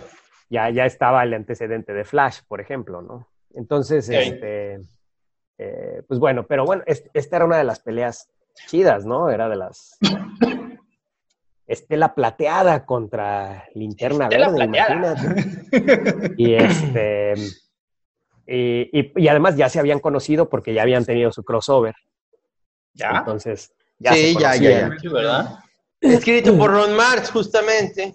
Ajá, y pues bueno, la verdad, de nuevo simplemente encuentran empiezan a jugar gallina, digamos, uno en un carro y otro en el otro, y pues simplemente... Ándale. Pero pues bueno, si se hubiera encontrado con el Kyle Rayner actual, que creo que ya es White Lantern o no sé qué, que ya tiene el poder de todas las Creo que de ya lo todos perdió. los espectros del anillo, entonces yo creo que Silver Surfer hubiera valido madre, ¿no? Probablemente. Ahorita está de color negro Silver Surfer. Gatúbela contra Electra, que pues Electra es asesina y pues Gatúbela no. Ladrona. La verdad yo creo que aquí sí no tiene nada que ver una con la otra, o sea, Electra obvia, sí, es más, yo creo que de pura chiripada salió viva la pobre Selina Más o Kyle. menos, sí. Pues aquí dice, no te mato porque no quiero, o sea, no vale la pena, ¿no? Así, de Pero plano. la pelea vale la pena nada más por los ángulos que las dibujo. Y luego, pues por lo visto, esto está siendo seguido por los medios, ya llevan Eso hasta me score encanta, y todo. que es como partido de fútbol, así todos, ¡ay, qué chingón! Todos vamos con el Sí, América. de hecho a mí no me gusta nada, me parece A mí totalmente tampoco. de anime ese pedo, no sé, güey. Sí, o sea, ¿cómo se enteró toda la gente, todo el mundo? Claro, sí, se Exactamente, los cómo lo dijeron. están siguiendo, ¿ok? Pero bueno. Y pues, esta imagen, bueno, aquí sí, esto me sigue doliendo el huevo cada vez que lo veo. De la actitud y la posición, la postura de Peter Parker cuando se entera de que llega Superman. Todo acá. Mi vieja, güey. ¡Uy! No, aquí los dos chocando pitos, ¿no? A ver quién es el. Sí. Y se oye y se oye como ella Clark además Kent. así como que, ay, nada más así, ay, y ya, ¿no?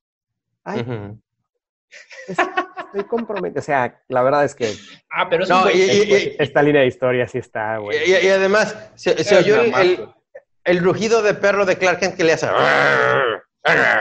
Sí, de lo más estúpido. Por fin Bueno, pues aparece aquí cabrón.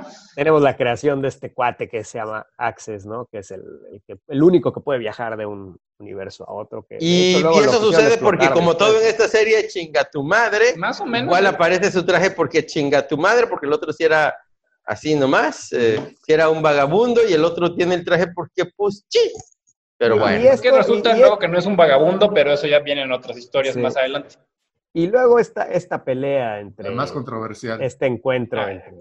Pues no es, simplemente es de broma. Porque más tramposa, diría yo. Es hacer... No, yo creo que estaban evidenciando que el lobo fue la respuesta a Wolverine.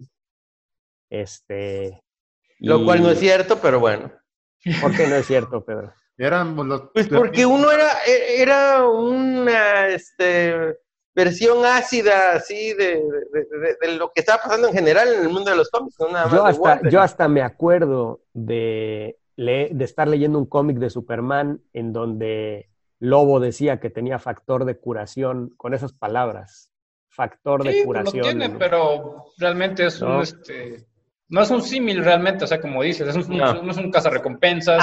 A mí sí me lo parece, es que eran, en esa época el tipo, o sea, es que a lo mejor ustedes están pensando en el Wolverine actual, pero como era Wolverine tampoco. En esa época, y Lobo... Eran los... Es que eran son parecidos, pero no eran realmente lo mismo, no era como esto que le llaman el arquetipo. No, para nada, porque uno era más bien una como que humor, era más bien como que un cómic de humor y un humor muy ácido, un humor muy casi rayando en lo underground, o sea. Sí, ese era como empezó el Lobo, o sea, sí tenía más bien ese tinte en sus historias de que era más bien puro desmadre, o sea. Sí. Y Wolverine pues era un poquito más serio, y más oscuro y así. Era o sea, tenían sus diferencias con tú, pero tenían el mismo poder parecido y por eso los pegaron, yo creo. Pues sí, bueno, pues fue muy hubo mucha plática al respecto porque pues nomás se meten atrás del bar y pues sale Wolverine. Hasta un dildo hay ahí tirado. Y te digo, mira, o sea, aquí se nota que sí, no fue que se pelearon, Wolverine se lo cogió, mira ahí. Así es. Ahí junto a la anforita hay una cosa muy extraña. Sí, o sea, ¿quién se cogió a quién ahí? No sé, pero pues bueno. Y pues luego también la Mujer Maravilla contra Tormenta, que pues las dos se ven como hermanas a otro nivel, ¿no? Digamos. Y pues bueno, la Mujer Maravilla suelta el martillo, ¿no? Para que la cosa esté más nivelada, ¿no?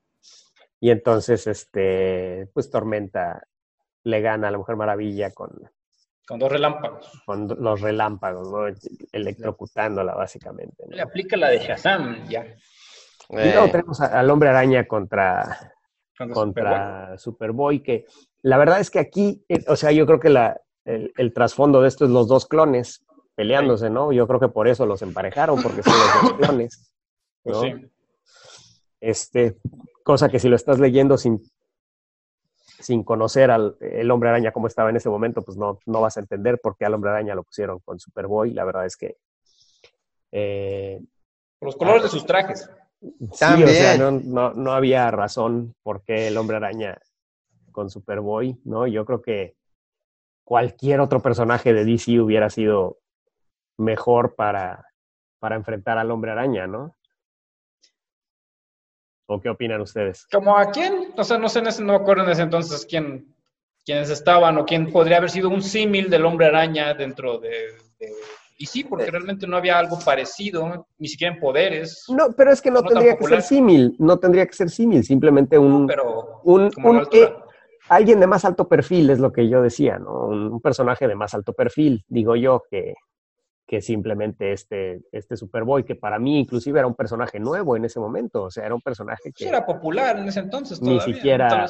siquiera era para mí un personaje establecido, ¿no? Para mí era un personaje reciente, ¿no? Y si lo ves como los dos personajes adolescentes, dicen, bueno, Spider-Man ya no era tan adolescente, No, pero... ¿cuál adolescente? Para nada, de hecho no lo estaban tampoco. manejando así. Sí, Yo creo que es simplemente los dos clones, o sea, el clon del Hombre Araña contra el clon de A Superman. lo mejor, ¿con quién se podía pelear el Hombre Araña aparte? Es lo que te Eso es lo que decía. estábamos diciendo, que tal vez no había nadie. Sí. Y ya teníamos un precedente de un crossover previo de Superman el Hombre Araña. Entonces, pues bueno, aquí tienes con Superboy. Así Sí, es. No puedes poner Spider-Man Batman porque ya pasó aparte. ¿Por qué no? No, Si pusieron Silver Surfer contra Green Lantern. Exactamente. Pues bueno, entonces, pues Hulk y Superman hacen mancuerno para pelearse con Metalo. Y chin, que los teletransportan a quién sabe dónde y empiezan a pelearse. Al cañón del Colorado. Al del sumidero. Y entonces, y ahí empiezan y la verdad, a mí me gustó esta pelea. Para mí era obvio, yo nunca hubiera pensado que iba a ganar Hulk aquí, o sea, fuerza tenía que ganar Superman. O sea, es Superman, no mames, tenía que ganar a mí te digo, aquí es donde se notó también igual lo tramposo que está, porque había un montón de razones por las cuales Superman le podía ganar, que tenía más diversidad de poderes, porque X o Y simplemente fue golpe y ya. Y al final el que pegó más ganó. Y a eso me refiero con que si hubiera sido el Hulk salvaje, el que mientras más se enoja, más fuerte se hace, el que es infinitamente se puede, o sea, no hay límite a qué tan invulnerable. Lo avienta al espacio y ahí a que se ahogue. Ajá. Sí, o sea. Bueno, pero estaba en un encuentro amistoso. Sí. Exacto. Entonces, bueno, por eso es que decía yo que tiene mucho que ver que es el profesor Hulk, no el Hulk salvaje, ¿no? Y pues bueno, Batman contra el Capitán América, que también la verdad, para mí el mejor encuentro entre Batman y el Capitán América es dibujado por George Pérez en Liga de la Justicia contra Avengers. ¿Se acuerdan de ese? Sí, claro. Entonces, bueno. Y también creo que sucede en un desagüe, creo que también sucede en el... Mucha, qué original. Las vacas de las tortugas ninjas ahí a hueler. Y pues bueno, aquí se dan cuenta, los dos razonan que están demasiado parejos, ¿no? Igual que en el Josh. Se dan cuenta de que mejor deberían pero esto no es tampoco muy original que digamos, porque el de JL Avengers, y esto es tomado de lo que hizo antes John Byrne. John Byrne hacía poquito había hecho una de Capitán América con Batman, antes de hacer Generaciones, que era el Batman y el Capitán América, pero de los 40, de la Segunda Guerra Mundial. Y esa es una de las partes más chidas, que justamente comienzan a pelearse y se dan cuenta que están los dos al mismo nivel. Y es la primera vez que sucede eso, y en estas dos otras peleas, pues lo terminaron repitiendo. Bueno, entonces... Pues son los personajes así. Hasta se ayudan, ya ves. O sea, más bien realmente es como para mover la historia. O sea, no iba a haber... Exactamente. Nada más no son tan bueyes. Exacto, ¿no? Sí, y entonces a partir de esto es donde se fusionan los dos universos y sucede amalgama. Esta onda del universo amalgam, ¿no? Que sucede como todo en este cómic porque chinga tu madre. No, ¿por pues qué para no? que no se maten. No te la esperabas en ese entonces. Y todo sobrevino. Sí, no te lo esperabas, pero tampoco te justificaron muy bien. La verdad fue una cosa muy especial en su momento porque realmente empezaron Marvel y DC, pararon publicación de todo. Ajá. Y empezaron a publicar exclusivamente Amalgam, que eran estas versiones mezcladas. Entonces, ahorita regreso, pero mientras me gustaría que platicaran de sus Amalgams favoritos. Como por 2 semanas empezaron a publicar un montón de Ajá, fueron 2 semanas. ¿No? Sí, eso, sí, 2 semanas. Sí. Pues mira, a mí mi Amalgam favorito en particular fueron 2. Uno que me sorprendió a lo mejor porque no esperaba nada, esperaba que estuviera horripilante y lo volví a leer y me siguió gustando. De Super Soldado, que yo dije, ay, va a estar bien cursi, va a estar bien pendejo. Está chido. Y está muy bueno, o sea, la verdad es que está muy bien llevado. Ahí es donde ya se le nota el cayó a Mark Waid. ¿Cómo combinan los dos personajes y utiliza los mitos de cada uno? O sea, es prácticamente, o sea, hace una buena fusión, interesante. No, y es un personaje que, o sea, es lo que se agradece, y era lo que debieron de haber logrado con todos los números. Bueno, pero es que no puedes tener calidad igual en todos. Hay unos que bueno, pero déjame que termine de hablar, ¿no? Bueno, o sea, a ver, ¿qué es lo que debieron de haber logrado en todos los números? O sea, ya que era un solo número para el personaje, claro, que hubiera esos guiños, pero que adelante estuviera la personalidad de este personaje principal y este mundo, hacerlo interesante, hacerlo llamativo, pero a partir del personaje principal. Y super soldado te cae bien porque te cae bien, está muy bien manejado y lo entiendes perfectamente. Y es más, terminas queriendo conocer más de él. Y eso no pasó en los otros que yo leí, ¿no? Es que aquí tienes esa similitud, como dices, porque los dos personajes son muy parecidos. Tanto Capitán América como Superman, pues son los personajes icónicos y buenos por naturaleza y con mucho honor y etcétera. Entonces, pues hacen una buena mancuerna, no como tal vez Batman y Wolverine. Está chido ese cómic. Y ahí sí no tiene, o sea, sí son personajes chidos, pero ese es el que menos me latió cómo hicieron esa fusión. A mí también. No, de hecho, yo, por ejemplo, creo que esa fue la más grande decepción. Es más, cuando por ahí alguien me comentó, no, es que hay una combinación entre Joker y Sabretooth y Dientes de Sable. Dije, oye, eso va a estar muy chido, pues da para un personaje bien loco, bien peligroso, y parecía villano de caricatura cuando lo leí escrito, o sea, estaba súper superficial, pero aparte el diseño estaba muy conflictuado, no sé, como que no tenía ni pies ni cabeza, entonces ahí exacto, sí tampoco. Entonces, ahora, otro que me gustó. De Amazon, de Tormenta, tampoco tiene mucha mezcla ni fusión, pero tiene todos los mitos de Wonder Woman y se van por ese lado más bien, aunque a muchos no acaban tampoco en resolver nada, porque simplemente son pues un one shot, te plantean alguna propuesta de algo y ahí se queda. Pero te digo, otros no, o sea, por eso pero es hasta lo que voy. En el mismo Amazon, que también me esperaba mucho porque era John Byrne, igual no te cae también el personaje, no quedas tan metido con su personalidad, con este mundo diferente. Entonces, bueno, pues como que no. Spider-Boy. El uno que me gustó más o menos, bueno, ahorita, en su momento creo que nada más leí como 2 o 3 hace entonces. Ahorita me dediqué a leer algunos cuantos más que encontré. Solo encontré los de DC porque todos los demás hay como, pues no sé, más de 20 números de diferentes cosas que combinaron. Leí uno que es el de JLX, que es como combinar Avengers con Liga de la Justicia y con Hombres X al mismo tiempo. Y están los personajes peleándose porque una versión de Aquaman y Namor resultó que es mutante. de ahí hay indicios de que Namor es mutante. Y entonces ahora están peleando contra la versión de Avengers, que son ahí combinación de N cantidad de personajes también, le hacen una amalgama de un montón, o sea, tienes personajes así combinados a montón.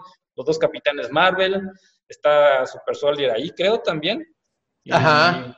Y hay varios, hay un chingo, pero tiene un poco más de historia porque andan buscando, a final de cuentas, combinan la Atlántida, que es como la sede de estos dos, pero no saben que son de ahí, y andan buscando porque de ahí vienen los Atlantes perdidos y el origen de los mutantes, y bueno, van para allá y se encuentran con otras cosas. Es interesante más que nada, pues que la historia te va llevando y ver el montón de personajes que empiezan a combinar ahí, o sea, ahí es donde ves una cantidad te digo, de personajes, a Fénix combinada con fuego, hasta Nightcrawler con el Creeper, etcétera, etcétera. Hay un chingo, o sea, eso es lo más vistoso que se ve. Personajes y trajes bastante elaborados, a Cíclope con el rayo. Es así como que, el exceso de personajes. Eso me pareció interesante. Pues sí, pero te vuelvo a repetir, o sea, que te caigan bien los personajes, que sean como, por ejemplo, los viejitos hombres. No, o sea, y no, a lo claro mejor que no era la intención. Pues mira, a mí para eso, digo, comparándolo, ¿no? Me gustó más cómo había logrado unos años antes cuando se hizo algo muy similar en el crossover de Valiant con Image, como los números de Valiant, sí, aunque era una probadita de ese mundo, sí te ponían personajes más interesantes, sí te ponían situaciones más interesantes. Claro, pero allá tienes personajes más establecidos y es un crossover. Aquí es una fusión. Entonces, no, en esos también, si te acuerdas, fue una fusión, porque... No lo leí. Bueno, pero te digo, yo lo comparaba y decía, no, hombre, pues el único que sí cumplió realmente y que estuvo, es más, fíjate, el de Super Soldier me gustó un poquito más que lo de Valiant Image. Ese me gustó. Entonces, ¿qué quería decir? Bueno, pues le faltó o tiempo u oficio a los escritores de estos cómics. El otro que sí me gustó, sí me pareció bien, a lo mejor por el equipo creativo, es el de, también lo recomiendo, Doctor Strange Fate. Ese está chido. Sí. Más que nada porque tiene que ver con la historia original del crossover. Exactamente. No, pero además, o sea, se me hizo un pairing, un equipo perfecto. Mira, Pedro, te voy a decir una cosa. Yo creo que la manera en que estás viendo esto, simplemente, por ejemplo, el otro día estaba acordándome de Evil Dead, las películas de Evil Dead. Sí. Viéndolas desde esta perspectiva que tú lo estás viendo, entonces, Evil Dead 2, Evil Dead 3, Army of Darkness, son pésimas. A mí son las que más me gustan. Malísimas. A mí me gustan esas películas. A mí me encanta Army of Darkness, es una película buenísima para mí, güey. Está chida. A mí también me gustan. Entonces, bueno, si también te gusta, entonces, yo creo que la dureza con lo que estás juzgando, o sea, que no eres capaz de verlo, porque si este cómic se estuviera tomando en serio a sí mismo, tal vez yo diría, bueno, pues, o que quisiera ponerse como, no, esto fue una historia súper artística de un güey que no, güey, o sea, el mismo cómic no se está tomando en serio. Pues tampoco está tomando en serio a sus lectores. Me vas a disculpar, me vas a disculpar, pero creo que ahí sí es una deficiencia de sensibilidad de no poder ver algo que no tiene que ser sofisticado, cabrón. Es que no se trata de que sea sofisticado, yo creo. O sea, muchas veces es simplemente que sea divertido, entretenido o bien escrito. O sea, las cosas, y ahí es donde están las dos cosas. Las cosas para ser buenas no tienen que ser sofisticadas. Y no estoy diciendo que esto sea buenísimo, pero tampoco es malo. Está divertido. O sea, no es... tú lo estás poniendo, no lo es. Y las cosas no tienen que ser sofisticadas para ser buenas, para ser entretenidas, para divertir. Especialmente cómics. Exactamente. Ahora, sí, es cagado si lo son, pues mucho mejor. Es cagado cuando... puede serlo, pero no siempre es el caso. Pero pues, a mí la mayoría de los... Estás viendo algo que es evidentemente pésimo, pero al mismo tiempo se está tomando súper en serio y además se quiere plantear como súper sofisticado, ¿no? Entonces, ahí... No, yo no esperaba nada sofisticado, pero sí con un poquito de imaginación y ojo, lo de Sam Raimi, aunque está hecho... Pedro, la naturaleza de este cómic no permitía tampoco, porque si el objetivo inicial de esto era darle poder a los lectores y que los lectores decidieran... bueno, eso lo complica. Exactamente. O sea, yo creo que como experimento es como lo que estamos haciendo ahorita, ¿no? De leer un cómic aquí, ¿no? Igual y sale, igual y no sale, ¿no? Y tiene saludos al chat. muchas variables, ¿no? Cusberto. Nah, pero o sea, no pues Entonces, yo te digo, entonces la verdad es que más. desde mi punto de vista, pues es hasta... Es un experimento, o sea, esto es algo que no Sí, se puede hacer. no, La verdad es que el verlo como tú lo estás viendo es hasta... A ver, es un experimento, Es pero que falta. yo también lo vuelvo a repetir, yo ya lo había visto por otras editoriales, por otros. Además, el que estés tan empeñado en repetirlo es cagado, porque... Pues ya lo dijiste. O sea, como que no te... Exactamente, o sea, ya lo dijiste, como que tú no quieres permitir que ni siquiera... O sea, absolutamente nada de este cómic es redimible, ¿no? Desde el punto de bueno, vista... ahorita estamos viendo cómics por separado, los de Amazon, los buenos. Y te vuelvo a repetir, sé, pero... el de Super Soldier lo vi, me gustó, lo volví a leer otra vez y me siguió gustando. Entonces yo creo que te digo, para mí es una lástima. Yo estoy hablando de cómo estás calificando la serie en general, o sea, se me hace increíble. Es como, por ejemplo, cuando no eres capaz de ver una película de Rápido y Furioso, pero te encantan las películas de Marvel. O sea, gustos, yo creo que todo esto, o sea, exacto, o sea, sí, te digo, si quieres te doy el rant porque ya alguna vez me puse a pensar en eso, hay cosas porque sí me gusta. No, que esto no me debe gustar, esto sí. Como el anime. Y no hay términos medios. Bueno, sí, exactamente, como otro cabrón.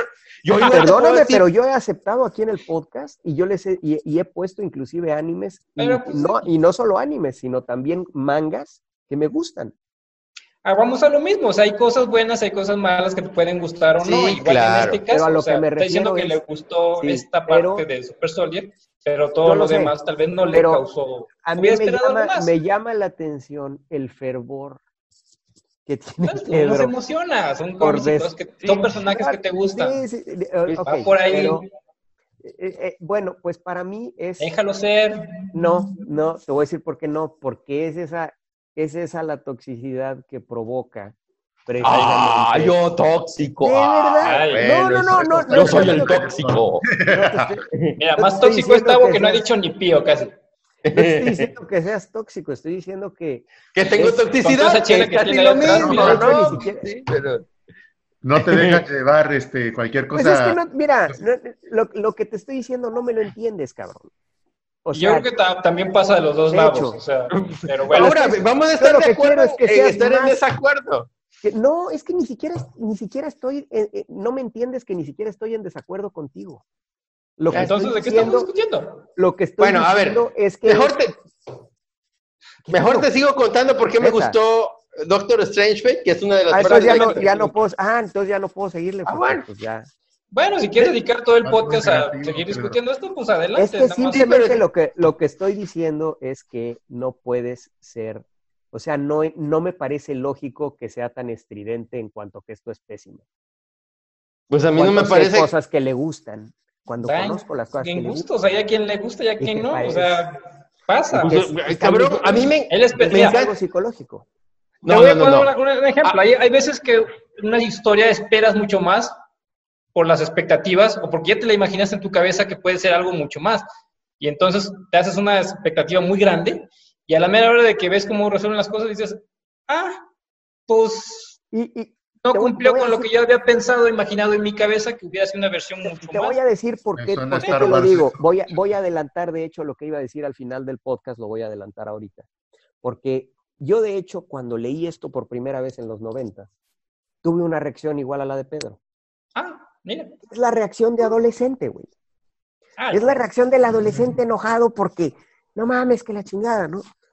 Pero ahorita de adulto que lo leí, yo te lo juro que no lo había vuelto a leer. En los 90 lo leí y no lo volví a leer porque había tenido esa reacción estridente de Pedro. Esto es una porquería. ¿Ves? Y estaba yo molesto por ejemplo, la pelea de Lobo. O sea, todas las cosas que hicieron me molestaban un chingo en los 90. Yo decía, ¿qué pedo? Debíamos haber tenido la pelea entre Lobo y Wolverine y el fin, ¿no? Obvio. Y sigue siendo una decepción, pero... Sin embargo, ahorita lo leí y no es que me valga madres. Inclusive disfruté profundamente leerlo, disfruté el tono del cómic, El tono sin Pues qué bien. preocupaciones, el tono divertido, el tono juguetón del pinche Se cómic. siente güey. que se Pues, hizo a ver. con amor, no por algo de Excelente. consumidor. Pues mira, yo no Por siento eso que... estoy tan de acuerdo con Tavo, ¿no? Pues Entonces, bueno, ahora, yo siento que no se hizo con amor, yo siento que se hizo con descuido. Y a mí al contrario, todos esos detalles me sacan y hacen como que me digan, ay, te estamos entregando esto que ya lo hicimos por cumplir. Y lo hicimos porque, bueno, así tenía que salir el negocio. Y me saca, o sea, no puedo evitar No sé, que cada vez que ponte estoy en el leyendo papel esas partes, me de saque, a ver, yo me salga del cómic por esas razones. No Y mames, puedo Pedro. evitarlo. Imagínate, considero ponte que- en el papel de los escritores y dibujantes. Dije, no mames, tengo la oportunidad de dibujar de Hulk contra Superman. Tengo la oportunidad de dibujar de Wonder Woman Sí, contra pero solo en 2 Tormenta. páginas. Digo, es algo emocionante, güey. Digo, Sí, pero solo en 2 páginas y tiene que ganar esto. Pues siempre hay limitantes, siempre Claro. hay cosas Tiene extras. limitantes, exactamente. Y ambos puntos de vista son válidos. O sea, puede que te haya gustado, puede que no. O sea, realmente estamos hablando de cómics y Y al te digo, final o la sea, opinión que vale es la del lector. habiendo otras cosas que sí me Y lo cual emocionan escucha. más ¿Qué y opina, me ¿Qué opina gusta. el chat? Ándale, ¿qué opina el chat? Ahí Y pónganlo. entonces, bueno, te digo, yo creo que también es un tema de apego Ya emocional. necesitas a psicoanalizar ahorita cosas así. Pues Me bueno, suena ya mejor más seguimos como- con cómo acabó esta madre. Simplemente quiero enfatizar eso, ¿no? Que me- yo lo disfruté mucho. Una cosa que no había Perfecto. vuelto a leer. De hecho, Tavo, ¿cómo te dije? Esa porquería, ¿te acuerdas? Esa mamada, yo Mira. caminando con el perro y ¿no? Suele pasar. Y entonces, pero lo volví a leer y dije, no mames, qué agradable leer este cómic, ¿no? Estuvo divertido. Pues sí, mucho tiene que ver el contexto. Ya no somos las personas que éramos en ese entonces. Claro. no estábamos tan clavados. O tal vez hemos Pues, cambiado de no, otras formas. No, cada y quien. también actualmente no hay nada así. No hay Eso nada sí, que o se sea, eso se le publique reconoce. Era algo así. precisamente porque los lectores son muy cínicos. Cínico. Pues, ay, no. Sí, yo que diría Cínicos y eso críticos, sí. Las dos Sí. cosas, sí. Ahora, te voy a decir De una hecho, cosa. yo, A mí, en lo que internet, quería yo pero mencionar también también, Tavo quería mencionar a fuerzas lo de la edición de de Zack en el chat nos Snyder lo estaban de la Liga de la preguntando también Justicia, por ahí. ¿no? ¿Qué Entonces, opinábamos? yo de verdad que casi que divido a las personas que les gusta la publicidad y las personas que realmente les gustan los cómics. Yo creo que hay muchas personas que lo único que les gusta es la publicidad que les avientan de El los hype. cómics. Sí, Es el hype, todo Sí. lo que va, el previo. sí. La emoción de sentir de que ahí viene y hay que discutir. Pero Parte de la veo experiencia, hasta cierto punto. tantos, de hecho me llama mucho la atención que muchos es exclusivamente ligado a películas porque pues lo único que hacen es ver las películas y no van más allá, ¿no? Entonces, Bueno, es otro tipo de público. no, y te digo, yo creo que está marcadísima esa división Todavía. de las personas que de hecho se clavan más por la publicidad que en sí por las obras. Por ¿no? el evento. Sí. Entonces, Eso suele pasar ya cuando aparece el cómic o la película en sí. sí. Ya puede ser que ahí es donde se ve realmente qué pasa. Si cumple las expectativas o se te cae todo. Ay, sí, Entonces, va a ser lo que de hecho, yo no, trataba antes, no sé los que oían el podcast antes, No, se acordarán de que yo no muy veía conocido. trailers. Yo no veía trailers para nada, no quería leer trailers, no quería ver trailers. Actualmente Leerlos lo he no, relajado, está difícil solo con subtítulos. o sea, lo he relajado mucho porque pues a Eloísa le gustan mucho los trailers, en fin, ¿no?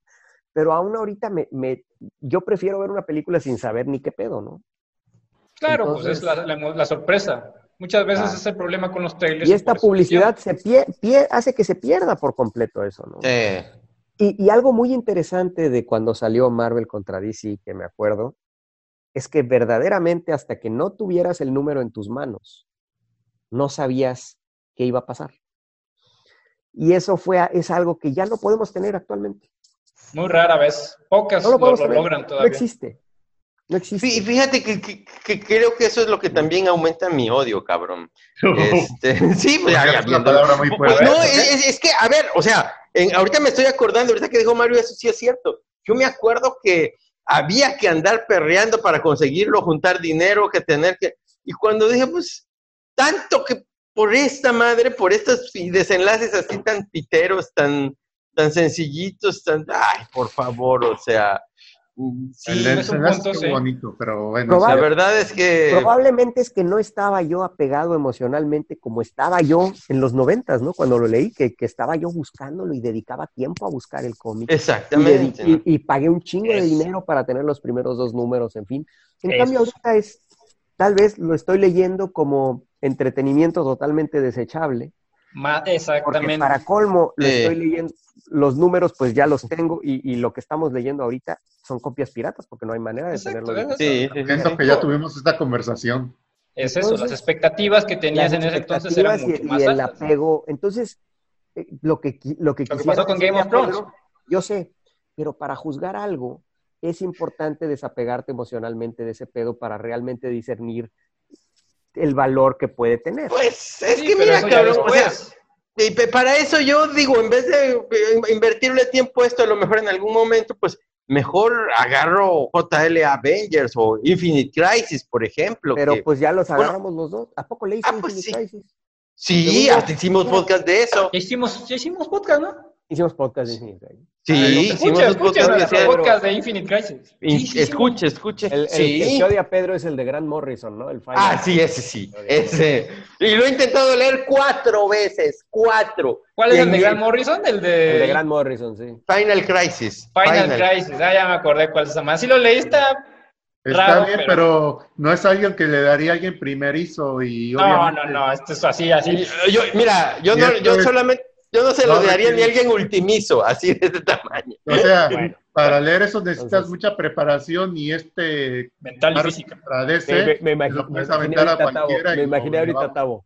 Tan tan ta ta tan ta ta tan ta ta tan tan tan. Aquí atrás, mira, ya estás corriendo los escalones acá. Preparándose así y luego ya. Pegándole a las vacas ahí en el... Y luego ya. Ahora sí ya lo puedo leer. Ya estoy en el estado mental para leerlo. Leí mucho después de que salió, creo que hace como 2 años o algo así, ¿no? Bueno. A ver, ¿y de qué trató, Tavo? Bueno, ya mejor. No, fue lo del pilar de que regresó el Lex Luthor del Museo del Bolsillo, el que tiene el traje amarillo y el pelo verde. Ese es Infinite Crisis, Tavo. Ese es Infinite Crisis. El mundo estaba de la fregada y querían regresar. Tavo, ese es Infinite Crisis. Es otra de esas tantas crisis. Eso pasa, que luego con tanta crisis dices... Y empezaron a matar sus presencias, ya sé cuál. Ese es Infinite. No, tampoco sabe cuál, Tavo. Pero bueno, ya no lo le ponen crisis y me equivoco de nombre, güey. ¿Qué quiere? Te equivocas hasta con quién lo escribió, ¿verdad? Mark, pues ya. Pero bueno. Vamos al desenlace. Siguiendo adelante. Ajá, esta es la portada. Oye, espérate. Nada más, así de rapidito antes. También uno que vale la pena, el que puede echarle una mirada, es ese número de Doctor Strange Fate, porque es José Luis García López con Kevin Nolan, que es un equipazo uno es un dibujante así como que muy tradicional, muy limpio, y el otro es como que más oscuro, un endintador que siempre le afecta al dibujante, y a un dibujante que es muy onda John Byrne, muy iluminado siempre, le da un toque oscuro bien chingón, y es un número muy especial. Vale la pena hasta observar varios cuadritos en especial de ese one shot de Doctor Strange Fate. Recomendaría. En especial los cuadritos de la Bruja Escarlata con Satana. También. Recomendaría de los de Amalgam, los que a mí en lo personal me gustaron fueron los relacionados con Batman, que es Bruce Wayne, Agent of... Shield. ¿Agente de qué? No era de Shield. Sí era de Shield, ¿no? Sí, era de Shield. Ajá, agente de Era Shield. como Nick Fury. Y el Wolverine Batman que se llamaba... Ay, no mames. Era que le hicieron como la serie nada. Sí. A mí me pareció divertidísimo el Dark Claw. Fue divertido, punto, pero está raro. Es así como que... Bueno. A mí tampoco me gustó. Esos son los que yo recomendaría. El que dice Pedro no lo he leído. Pedro no lo leí en su momento. En su momento también dificilísimo el poder leer todos esos números de Amalgam. O sea, encontrarlos antes, sí. Lo que hicimos aquí cuando no salieron los nuevos muchos. 52, que leímos todos los números unos de los nuevos 52. Vaya, en esa época tenías que invertir una mega lana para... Sí. ¿no? Entonces, sí, yo creo que en ese entonces leí como 2 o 3 a lo mucho. Y además me gustaba el villano, este No mames. Sabretooth revuelto con Joker. A mí me gustó, ¿qué te puedo decir? El De mí, diseño está para mí fue- espantoso, pero X.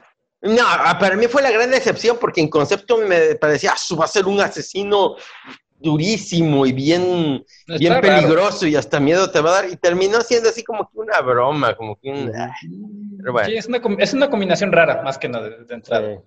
es una combinación Pero bueno, pendeja pues este por la número manera en que ya- está manejado. Ya básicamente es simplemente ya a nivel cósmico el pedo, ya Metafísico. Espectro, exactamente, Espectro ya también teniendo enfrentamiento con el Tribunal Viviente, que pues la verdad el Tribunal Viviente No, se nunca he están visto que se juntando. pelee con Ellos nadie. lograron juntar el universo. Ándale, Para salvarlo. y pues bueno, ya se vuelven a separar todos, Porque llega este güey y los lleva Ajá. a Capitán Era allá, la- que se vean. de Superman, Batman y Capitán América. ¿Y cuál era el otro? Que eran los anclas de los dos universos, literal. Ellos. Forman- Es que ahí es donde pasa la historia, porque Ujú. se supone que ellos tienen los shards, los pedazos, como los fragmentos originales. de ambos universos. Capitán, Ujú. este cuate, el Access, esconde los fragmentos en Capitán América y en Batman. Batman. Fíjate, los personajes que escogieron, que eran como las anclas de cada uno de los universos, de los más representativos. Y siguen Exactamente. siendo, bueno, actualmente hubieran elegido a Iron Sí. Man, definitivamente, porque Sí, pues, sí, Y Batman no madre, hubiera sido ¿no? todavía, pero bueno. sí, Batman seguiría siendo. sí, entonces, raro. pues bueno, a fin de Y aquí es cuentas donde ya ellos se todo este paran. pedo cósmico, la verdad este es el número en donde menos cosas pasan, no hay encuentro, para mí el número más divertido es el número 3. Ahí está todo el rollo del Clarín, Sí, de madrazos. Se agarran con Darkseid y con el otro, y ahora sí avientan a todo mundo. así es. Y Están buenos los y pues, madrazos, bueno, o sea, ahí es donde están todas las peleas en general. sí. Y empieza, Y aquí es donde ya se empiezan a pelear los hermanos en sí, o sea, los universos, las representaciones, pues, Sí. Era el las universo. separaron, y entonces por eso empieza a sangrar el cielo, y porque se están peleando los dos universos cósmicamente aquí. Qué feo que llueva sangre. Se han manchado Y- toda la- ¿Ve? Ahí está. Exacto, y pues a fin de cuentas, después de que tanto concurso y la chingada, a fin de cuentas lo resuelven las dos personificaciones de los universos. Ellos mismos resuelven su propia diferencia. Y eso porque pues, ven después de a pelearse. lo que haya hecho cada uno de los otros universos. Y bueno, comunicación. con este desenlace que pues es simplemente estos dos universos al momento de estarse peleando, analizan a estos dos personajes ancla y analizan su historia y por qué son lo que son y por qué uno analiza a Batman y el otro analiza al Capitán América, ¿no? Como Batman se convirtió en Batman y como el Capitán América para ser soldado y en fin y defender al Todo, mundo de historia, la los amenaza Es nazi. A ver, muy bonito Mario. el concepto de que Y entonces- en lugar de enemistarse es nomás comprender al otro y Ándale. Esta página a mí me parece que la debían de leer la mayoría de los babosos que se están peleando de que yo soy Marvel y yo soy DC en redes sociales y la Llegaron chingada, en el deberían de Exactamente, leerla. ese es el mensaje. Esto sí. Simplemente You lo get done hiciste with. bien hecho, ¿no? O sea, y a mí me encanta el metadiscurso de esta página, ¿no? A fin de cuentas, Ey. a pesar de que es un desenlace muy estúpido que en su momento yo dije, ¿qué pedo con esta mamada? Como Bueno, eran otros adolescente. tiempos en ese entonces. Actualmente me llegó emocionalmente esta madre, güey. Ey. Lo hiciste bien, ¿no? Como los dos universos se dan la mano y es como decir, los dos equipos creativos de los dos lados se dieron la mano y dijeron, lo hiciste bien, güey. Y entonces y toda la gente, todos los lectores, al mismo tiempo, güey, chingón, a todos nos gusta todo, ¿no? O sea, y pues bueno, Qué bonito. pues ya, y ahí lo tienen, ¿no? Entonces, eso Y es. se resuelve todo y Marvel todos son contra felices DC. por otros Así 10 es. años hasta que se vuelve otro desmadre. Así es. Entonces, hasta que Disney compre DC, ya no vamos a beber algo así por mucho tiempo. Imagínate. Una de esas, ¿eh? sí, en una de esas Sí. sucede, porque, y todo es porque, vaya, no me quiero meter en pinche política, pero pues pinche Trump eliminó todo este pedo de las prácticas. Sí, o sea, está permitiendo todo tipo de prácticas monopólicas, bueno, está Sí. dejando que todo pase como quiera que pase, y entonces Disney se está convirtiendo, y pues eso Desde es el antes de ámbito. Trump ya lo estaba haciendo, ¿eh? No, pues Obama Sí, pero- luchó mucho. Obama no permitió la fusión No. entre Fox y Disney. No, pero No, ya había a ver, no. Disney comprado Obama, otras a ver, cosas. Obama la que frenó, que fue menos grande, frenó que Warner Brothers iba a comprar Netflix y que Claro, no, porque iba a ser un monopolio demasiado grande. O sea, Exacto. entonces cuando Entonces, dijeron que Disney iba a comprar 20th Century Sí. Fox, dije, ay, no va a ser posible. Sí, ay, con ese antecedente, ay, cabrón. Tómala. Que estaba Trump. sí, Ajá. entonces, la verdad es que, bueno, pues ya, ¿para qué hablar de eso? Pero la verdad es que yo creo que a fin de cuentas, si Disney se interesara, que estoy seguro que están interesados en comprar DC, sería por Batman. Nada más por tener a Batman, güey. Híjole, es que la manera como está manejando Disney las cosas de repente también tiene muchos problemas internos y se nota que es muy... Bueno, ya es meternos en ese rollo, Es pero un Juego de ahorita con- Tronos. Bueno, y esa es la otra cosa que nunca sucedería actualmente. Creo que sería muy difícil que actualmente hubiera un crossover entre Marvel y DC. No, y si Pues se sí. hiciera sería muy diferente. Por ahí vi un Realmente. artículo de que los hermanos Russo estaban Ajá. queriendo hacer algo para enfrentando la rivalidad entre los fans de DC y Batman, pero no necesariamente tiene que ser un crossover, tal vez es otra cosa. Solo que están interesados en hacer una historia basada en esa rivalidad, ¿no?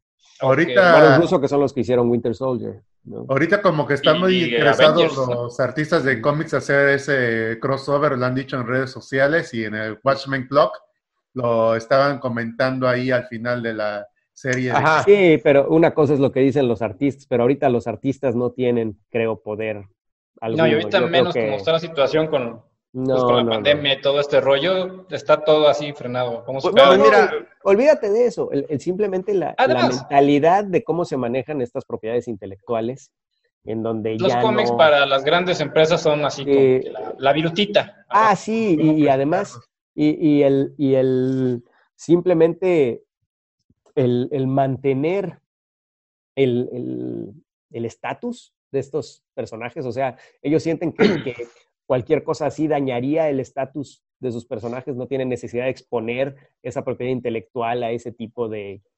Entonces, Los no, egos han entonces, crecido mucho de ambos lados también. exactamente, y No sé si te acuerdas estamos cuando hablando de salió propiedades la de... intelectuales que, no mames, ¿no? Sí, No y sé si ahorita te ya. acuerdas cuando salió la de quién engañó a Roger Rabbit, que detrás de Ándale. cámaras había un problemón de que dice, si sale el Pato Lucas, el Pato Donald tiene que salir exactamente al mismo tiempo y así 20,000 con todos los personajes y fue un rollazo y Y aún ahorita así lo lograron, o va sea. a ser mucho más pesadísimo ahorita que hay super mega corporaciones de detrás. Y Sí. obviamente no se puede, a lo mejor ahorita de los cambios status quo, ¿qué personaje vas a presentar? O sea, ahorita no vas a presentar con el personaje con pase diferente, con la Sí, continuidad. no, ya. No Sí, sabías pero es que tú el piensas personaje de la película, simplemente debido a cómo funcionan las leyes de propiedad intelectual en Estados Unidos. Imagínate tú un activo que genere un chingo de lana, no sé, un pozo petrolero, güey, o Pues no nada sé, más, el pozo petrolero más grande de Cantarell, por ejemplo, ¿no? O sea, bueno, Batman es más redituable, güey. Batman es un activo, Batman es un activo más redituable que cualquier pozo es el único que tiene petrolero, DC que prácticamente. o sea, son activos que generan un dineral y que tienen que revisar perfectamente a qué los van a exponer, ¿no? Imagínate incluso ahorita de Batman Hombre Araña. Imposible. Por Imposible, algo, imposible. Batman no salió en Arrow por muchísimo tiempo porque... Y cuando sale así 2 segundos y ya. Ahí pasó Batman, porque mira, no ya va, quieren ahí va. quemarlo. Ya. Adiós, Batman. Entonces, por eso es que actualmente las cosas se manejan con con tanta aversión al riesgo, con tan poca, en fin. Sí, no podemos esperar. Sí, porque hay muchos intereses ya involucrados, Exactamente. demasiados dinero de por medio. O sea, nada más con el solo problema que tiene Marvel con el Hombre Araña y Sony, ya Sí. nomás ahí de entrada podemos ver a ese nivel está o más. Sí. Entonces, pues bueno, esta es una joya de los 90s que sería imposible repetir en esta situación. Y es casi que pieza de museo, o sea, es una cosa que sucedió y que es una fotografía de lo que eran los cómics en ese momento, porque así eran los cómics en ese momento, y la verdad es que... Y era una fotografía de cómo se hacían de repente deprisa. Ya, pero... Eso siempre lo ha habido, o sea, hay cosas buenas y cosas malas, pero... ahorita lo vemos con otros ojos, o sea, tal vez en su momento, como decías, igual Mario y a varios nos pareció como que, ay, ¿qué es esta mamada? Pero ahorita ya lo vemos desde otro punto de vista, que dices, güey, esto es historia, esto no tiene precedentes ya, o sea. Es como ver, por ejemplo, hace rato estaba yo hablando de Shazam, precisamente, ¿no? Y me acuerdo que bajé el serial de Capitán Marvel de los 40, güey. Uh-huh. Era un serial de 12 episodios que fue para los cines. Y pues, si lo viera con esos ojos que lo estaba viendo, pues dices, no mames, esto es una mamada, güey. ¿Qué pedo con Billy Batson que se metió a una tumba y la chingada? O sea, no mames, malísimo, güey. Pero no mames, si lo ves desde ese punto de vista, pues nunca vas a apreciar tiempo y circunstancia. O sea, hay que dejarte llevar. Exactamente. Y a eso que dice Chucho es lo importante. O sea, tiempo y circunstancia. Entonces, tiene su mérito, o sea, eso indudablemente tiene su mérito. Ay, pues mira, yo le veo el tiempo y circunstancia de que tenían hambre y querían exprimir la naranja un poquito más, entonces pues bueno. igual ahorita sucede, pero pues tal vez en 20 años puedas ver algo así y dices, ay, cómo extrañamos esas cosas. Te digo, para eso yo prefiero JL Avengers, o sea, claro, y ese sí se me hace un trabajo de amor, un trabajo más pesado. Ese es el problema. Tú piensas que tienes que escoger entre uno y otro, ¿no? Yo los leí los dos, de hecho hasta ya hice podcast de los dos, y los dos me gustan mucho. Pues mira, no tengo que decir, prefiero... No, o sea, con uno yo sí me siento inmerso en la historia y el otro lo vuelvo a leer y me salgo de la historia cada rato, cabrón, y digo, me están vendiendo algo. Eso va en gustos. Ajá. Ahí va en gustos, ahí puede que sea que te guste más a ti algo que a otros no nos guste. Ahorita tenemos un cómic que a muchos no les gustó, como a Tavo, o sea, realmente cosas que le gustan a Tavo, a nosotros nos repelen, y al contrario, y a veces coincidimos y a veces no. Sí.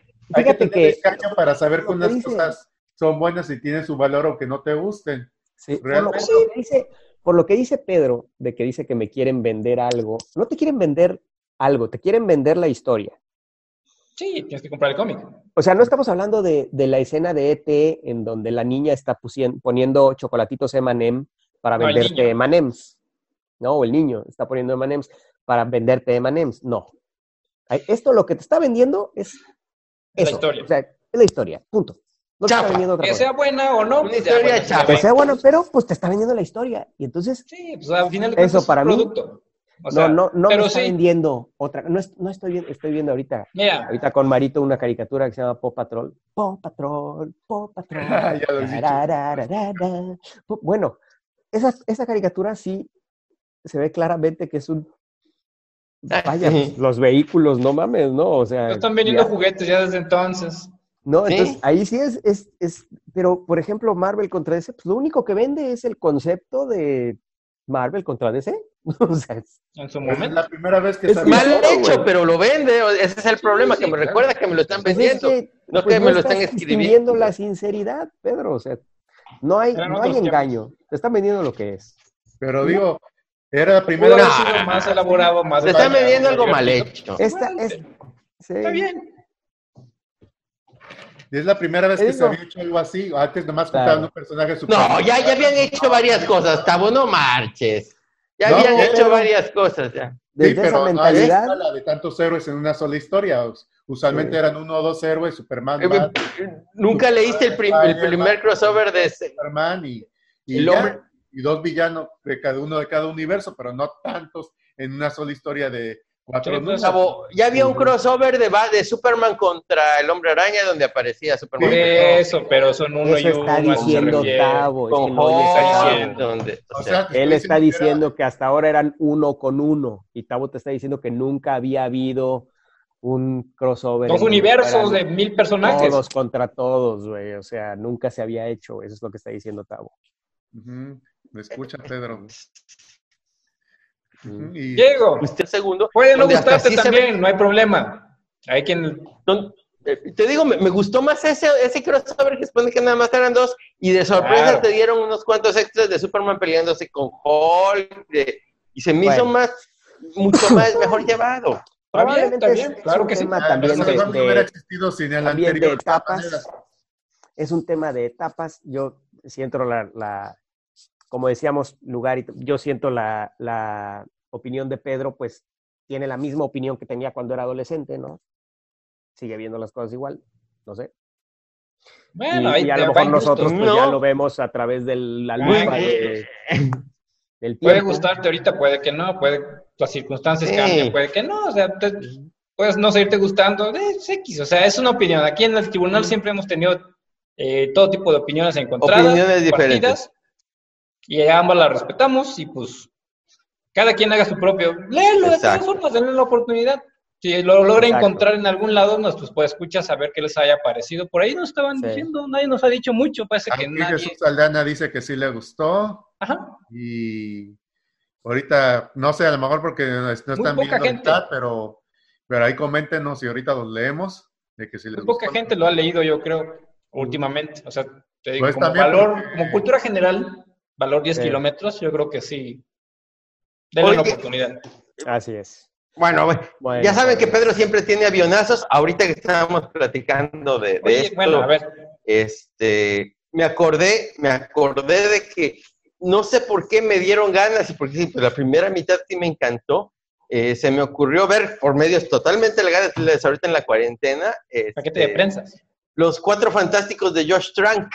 ¡Ah, no mames! Y de repente lo volví a ver y cabrón, me pareció buena película. Yo dije, la de Josh Trank. La de Josh Trank. Yo creo que decía la de los 90 también, ¿no? No. La de Josh Trank.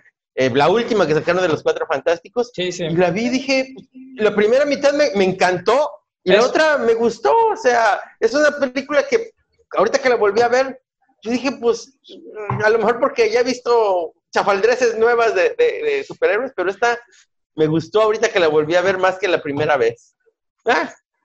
Pero sí fue bien. Yo siempre dije que no es tan mala esa película, que no estaba para destrozarla de esa manera. Pero tampoco es tan buena. No es tan buena, pero sí, la verdad es que creo que la destrozaron demasiado. Pero bueno, si el director fue el primero en destrozarla desde la noche anterior, imagínate. Saludos a El Salvador, nos están escuchando desde allá también. Mira.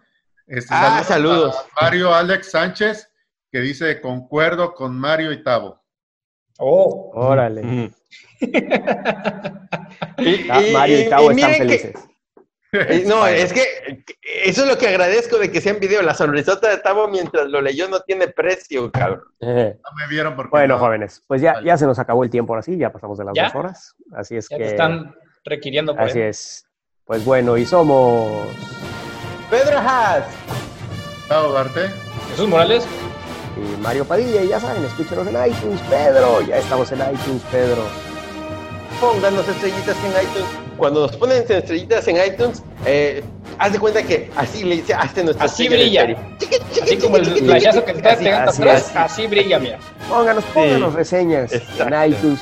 Coméntenos en nuestras redes sociales, nos gusta mucho saber. A ver, me gustaría saber realmente qué opinan de este formato de leer, literalmente leer, repasar no lo leímos, nada más lo pasamos.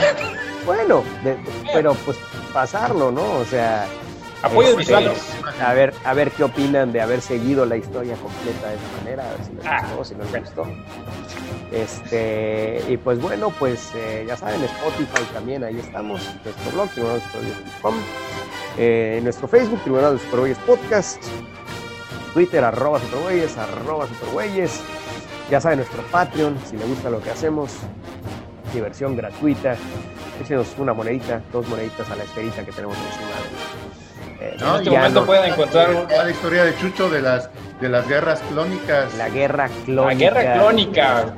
Guerra clónica. Ahí se ve que lo leyó muy bien, le puso mucha atención, así es. Ay, perdón, es un título muy original que nadie ha usado antes. No. Es la plaga clónica, Tavo. La guerra clónica es la secuela. Así es. Plaga clónica que la dibujó Chucho y la escribió Chucho, está genial para que le den un pesito y la pueden descargar ahí para que la vean. Así es. Sea el exclusivo. Es exclusiva. Sí. Y bueno, pues muchas gracias por escuchar. Disfrútenos con leche. Lávense las manos. Ay, no me la lavé.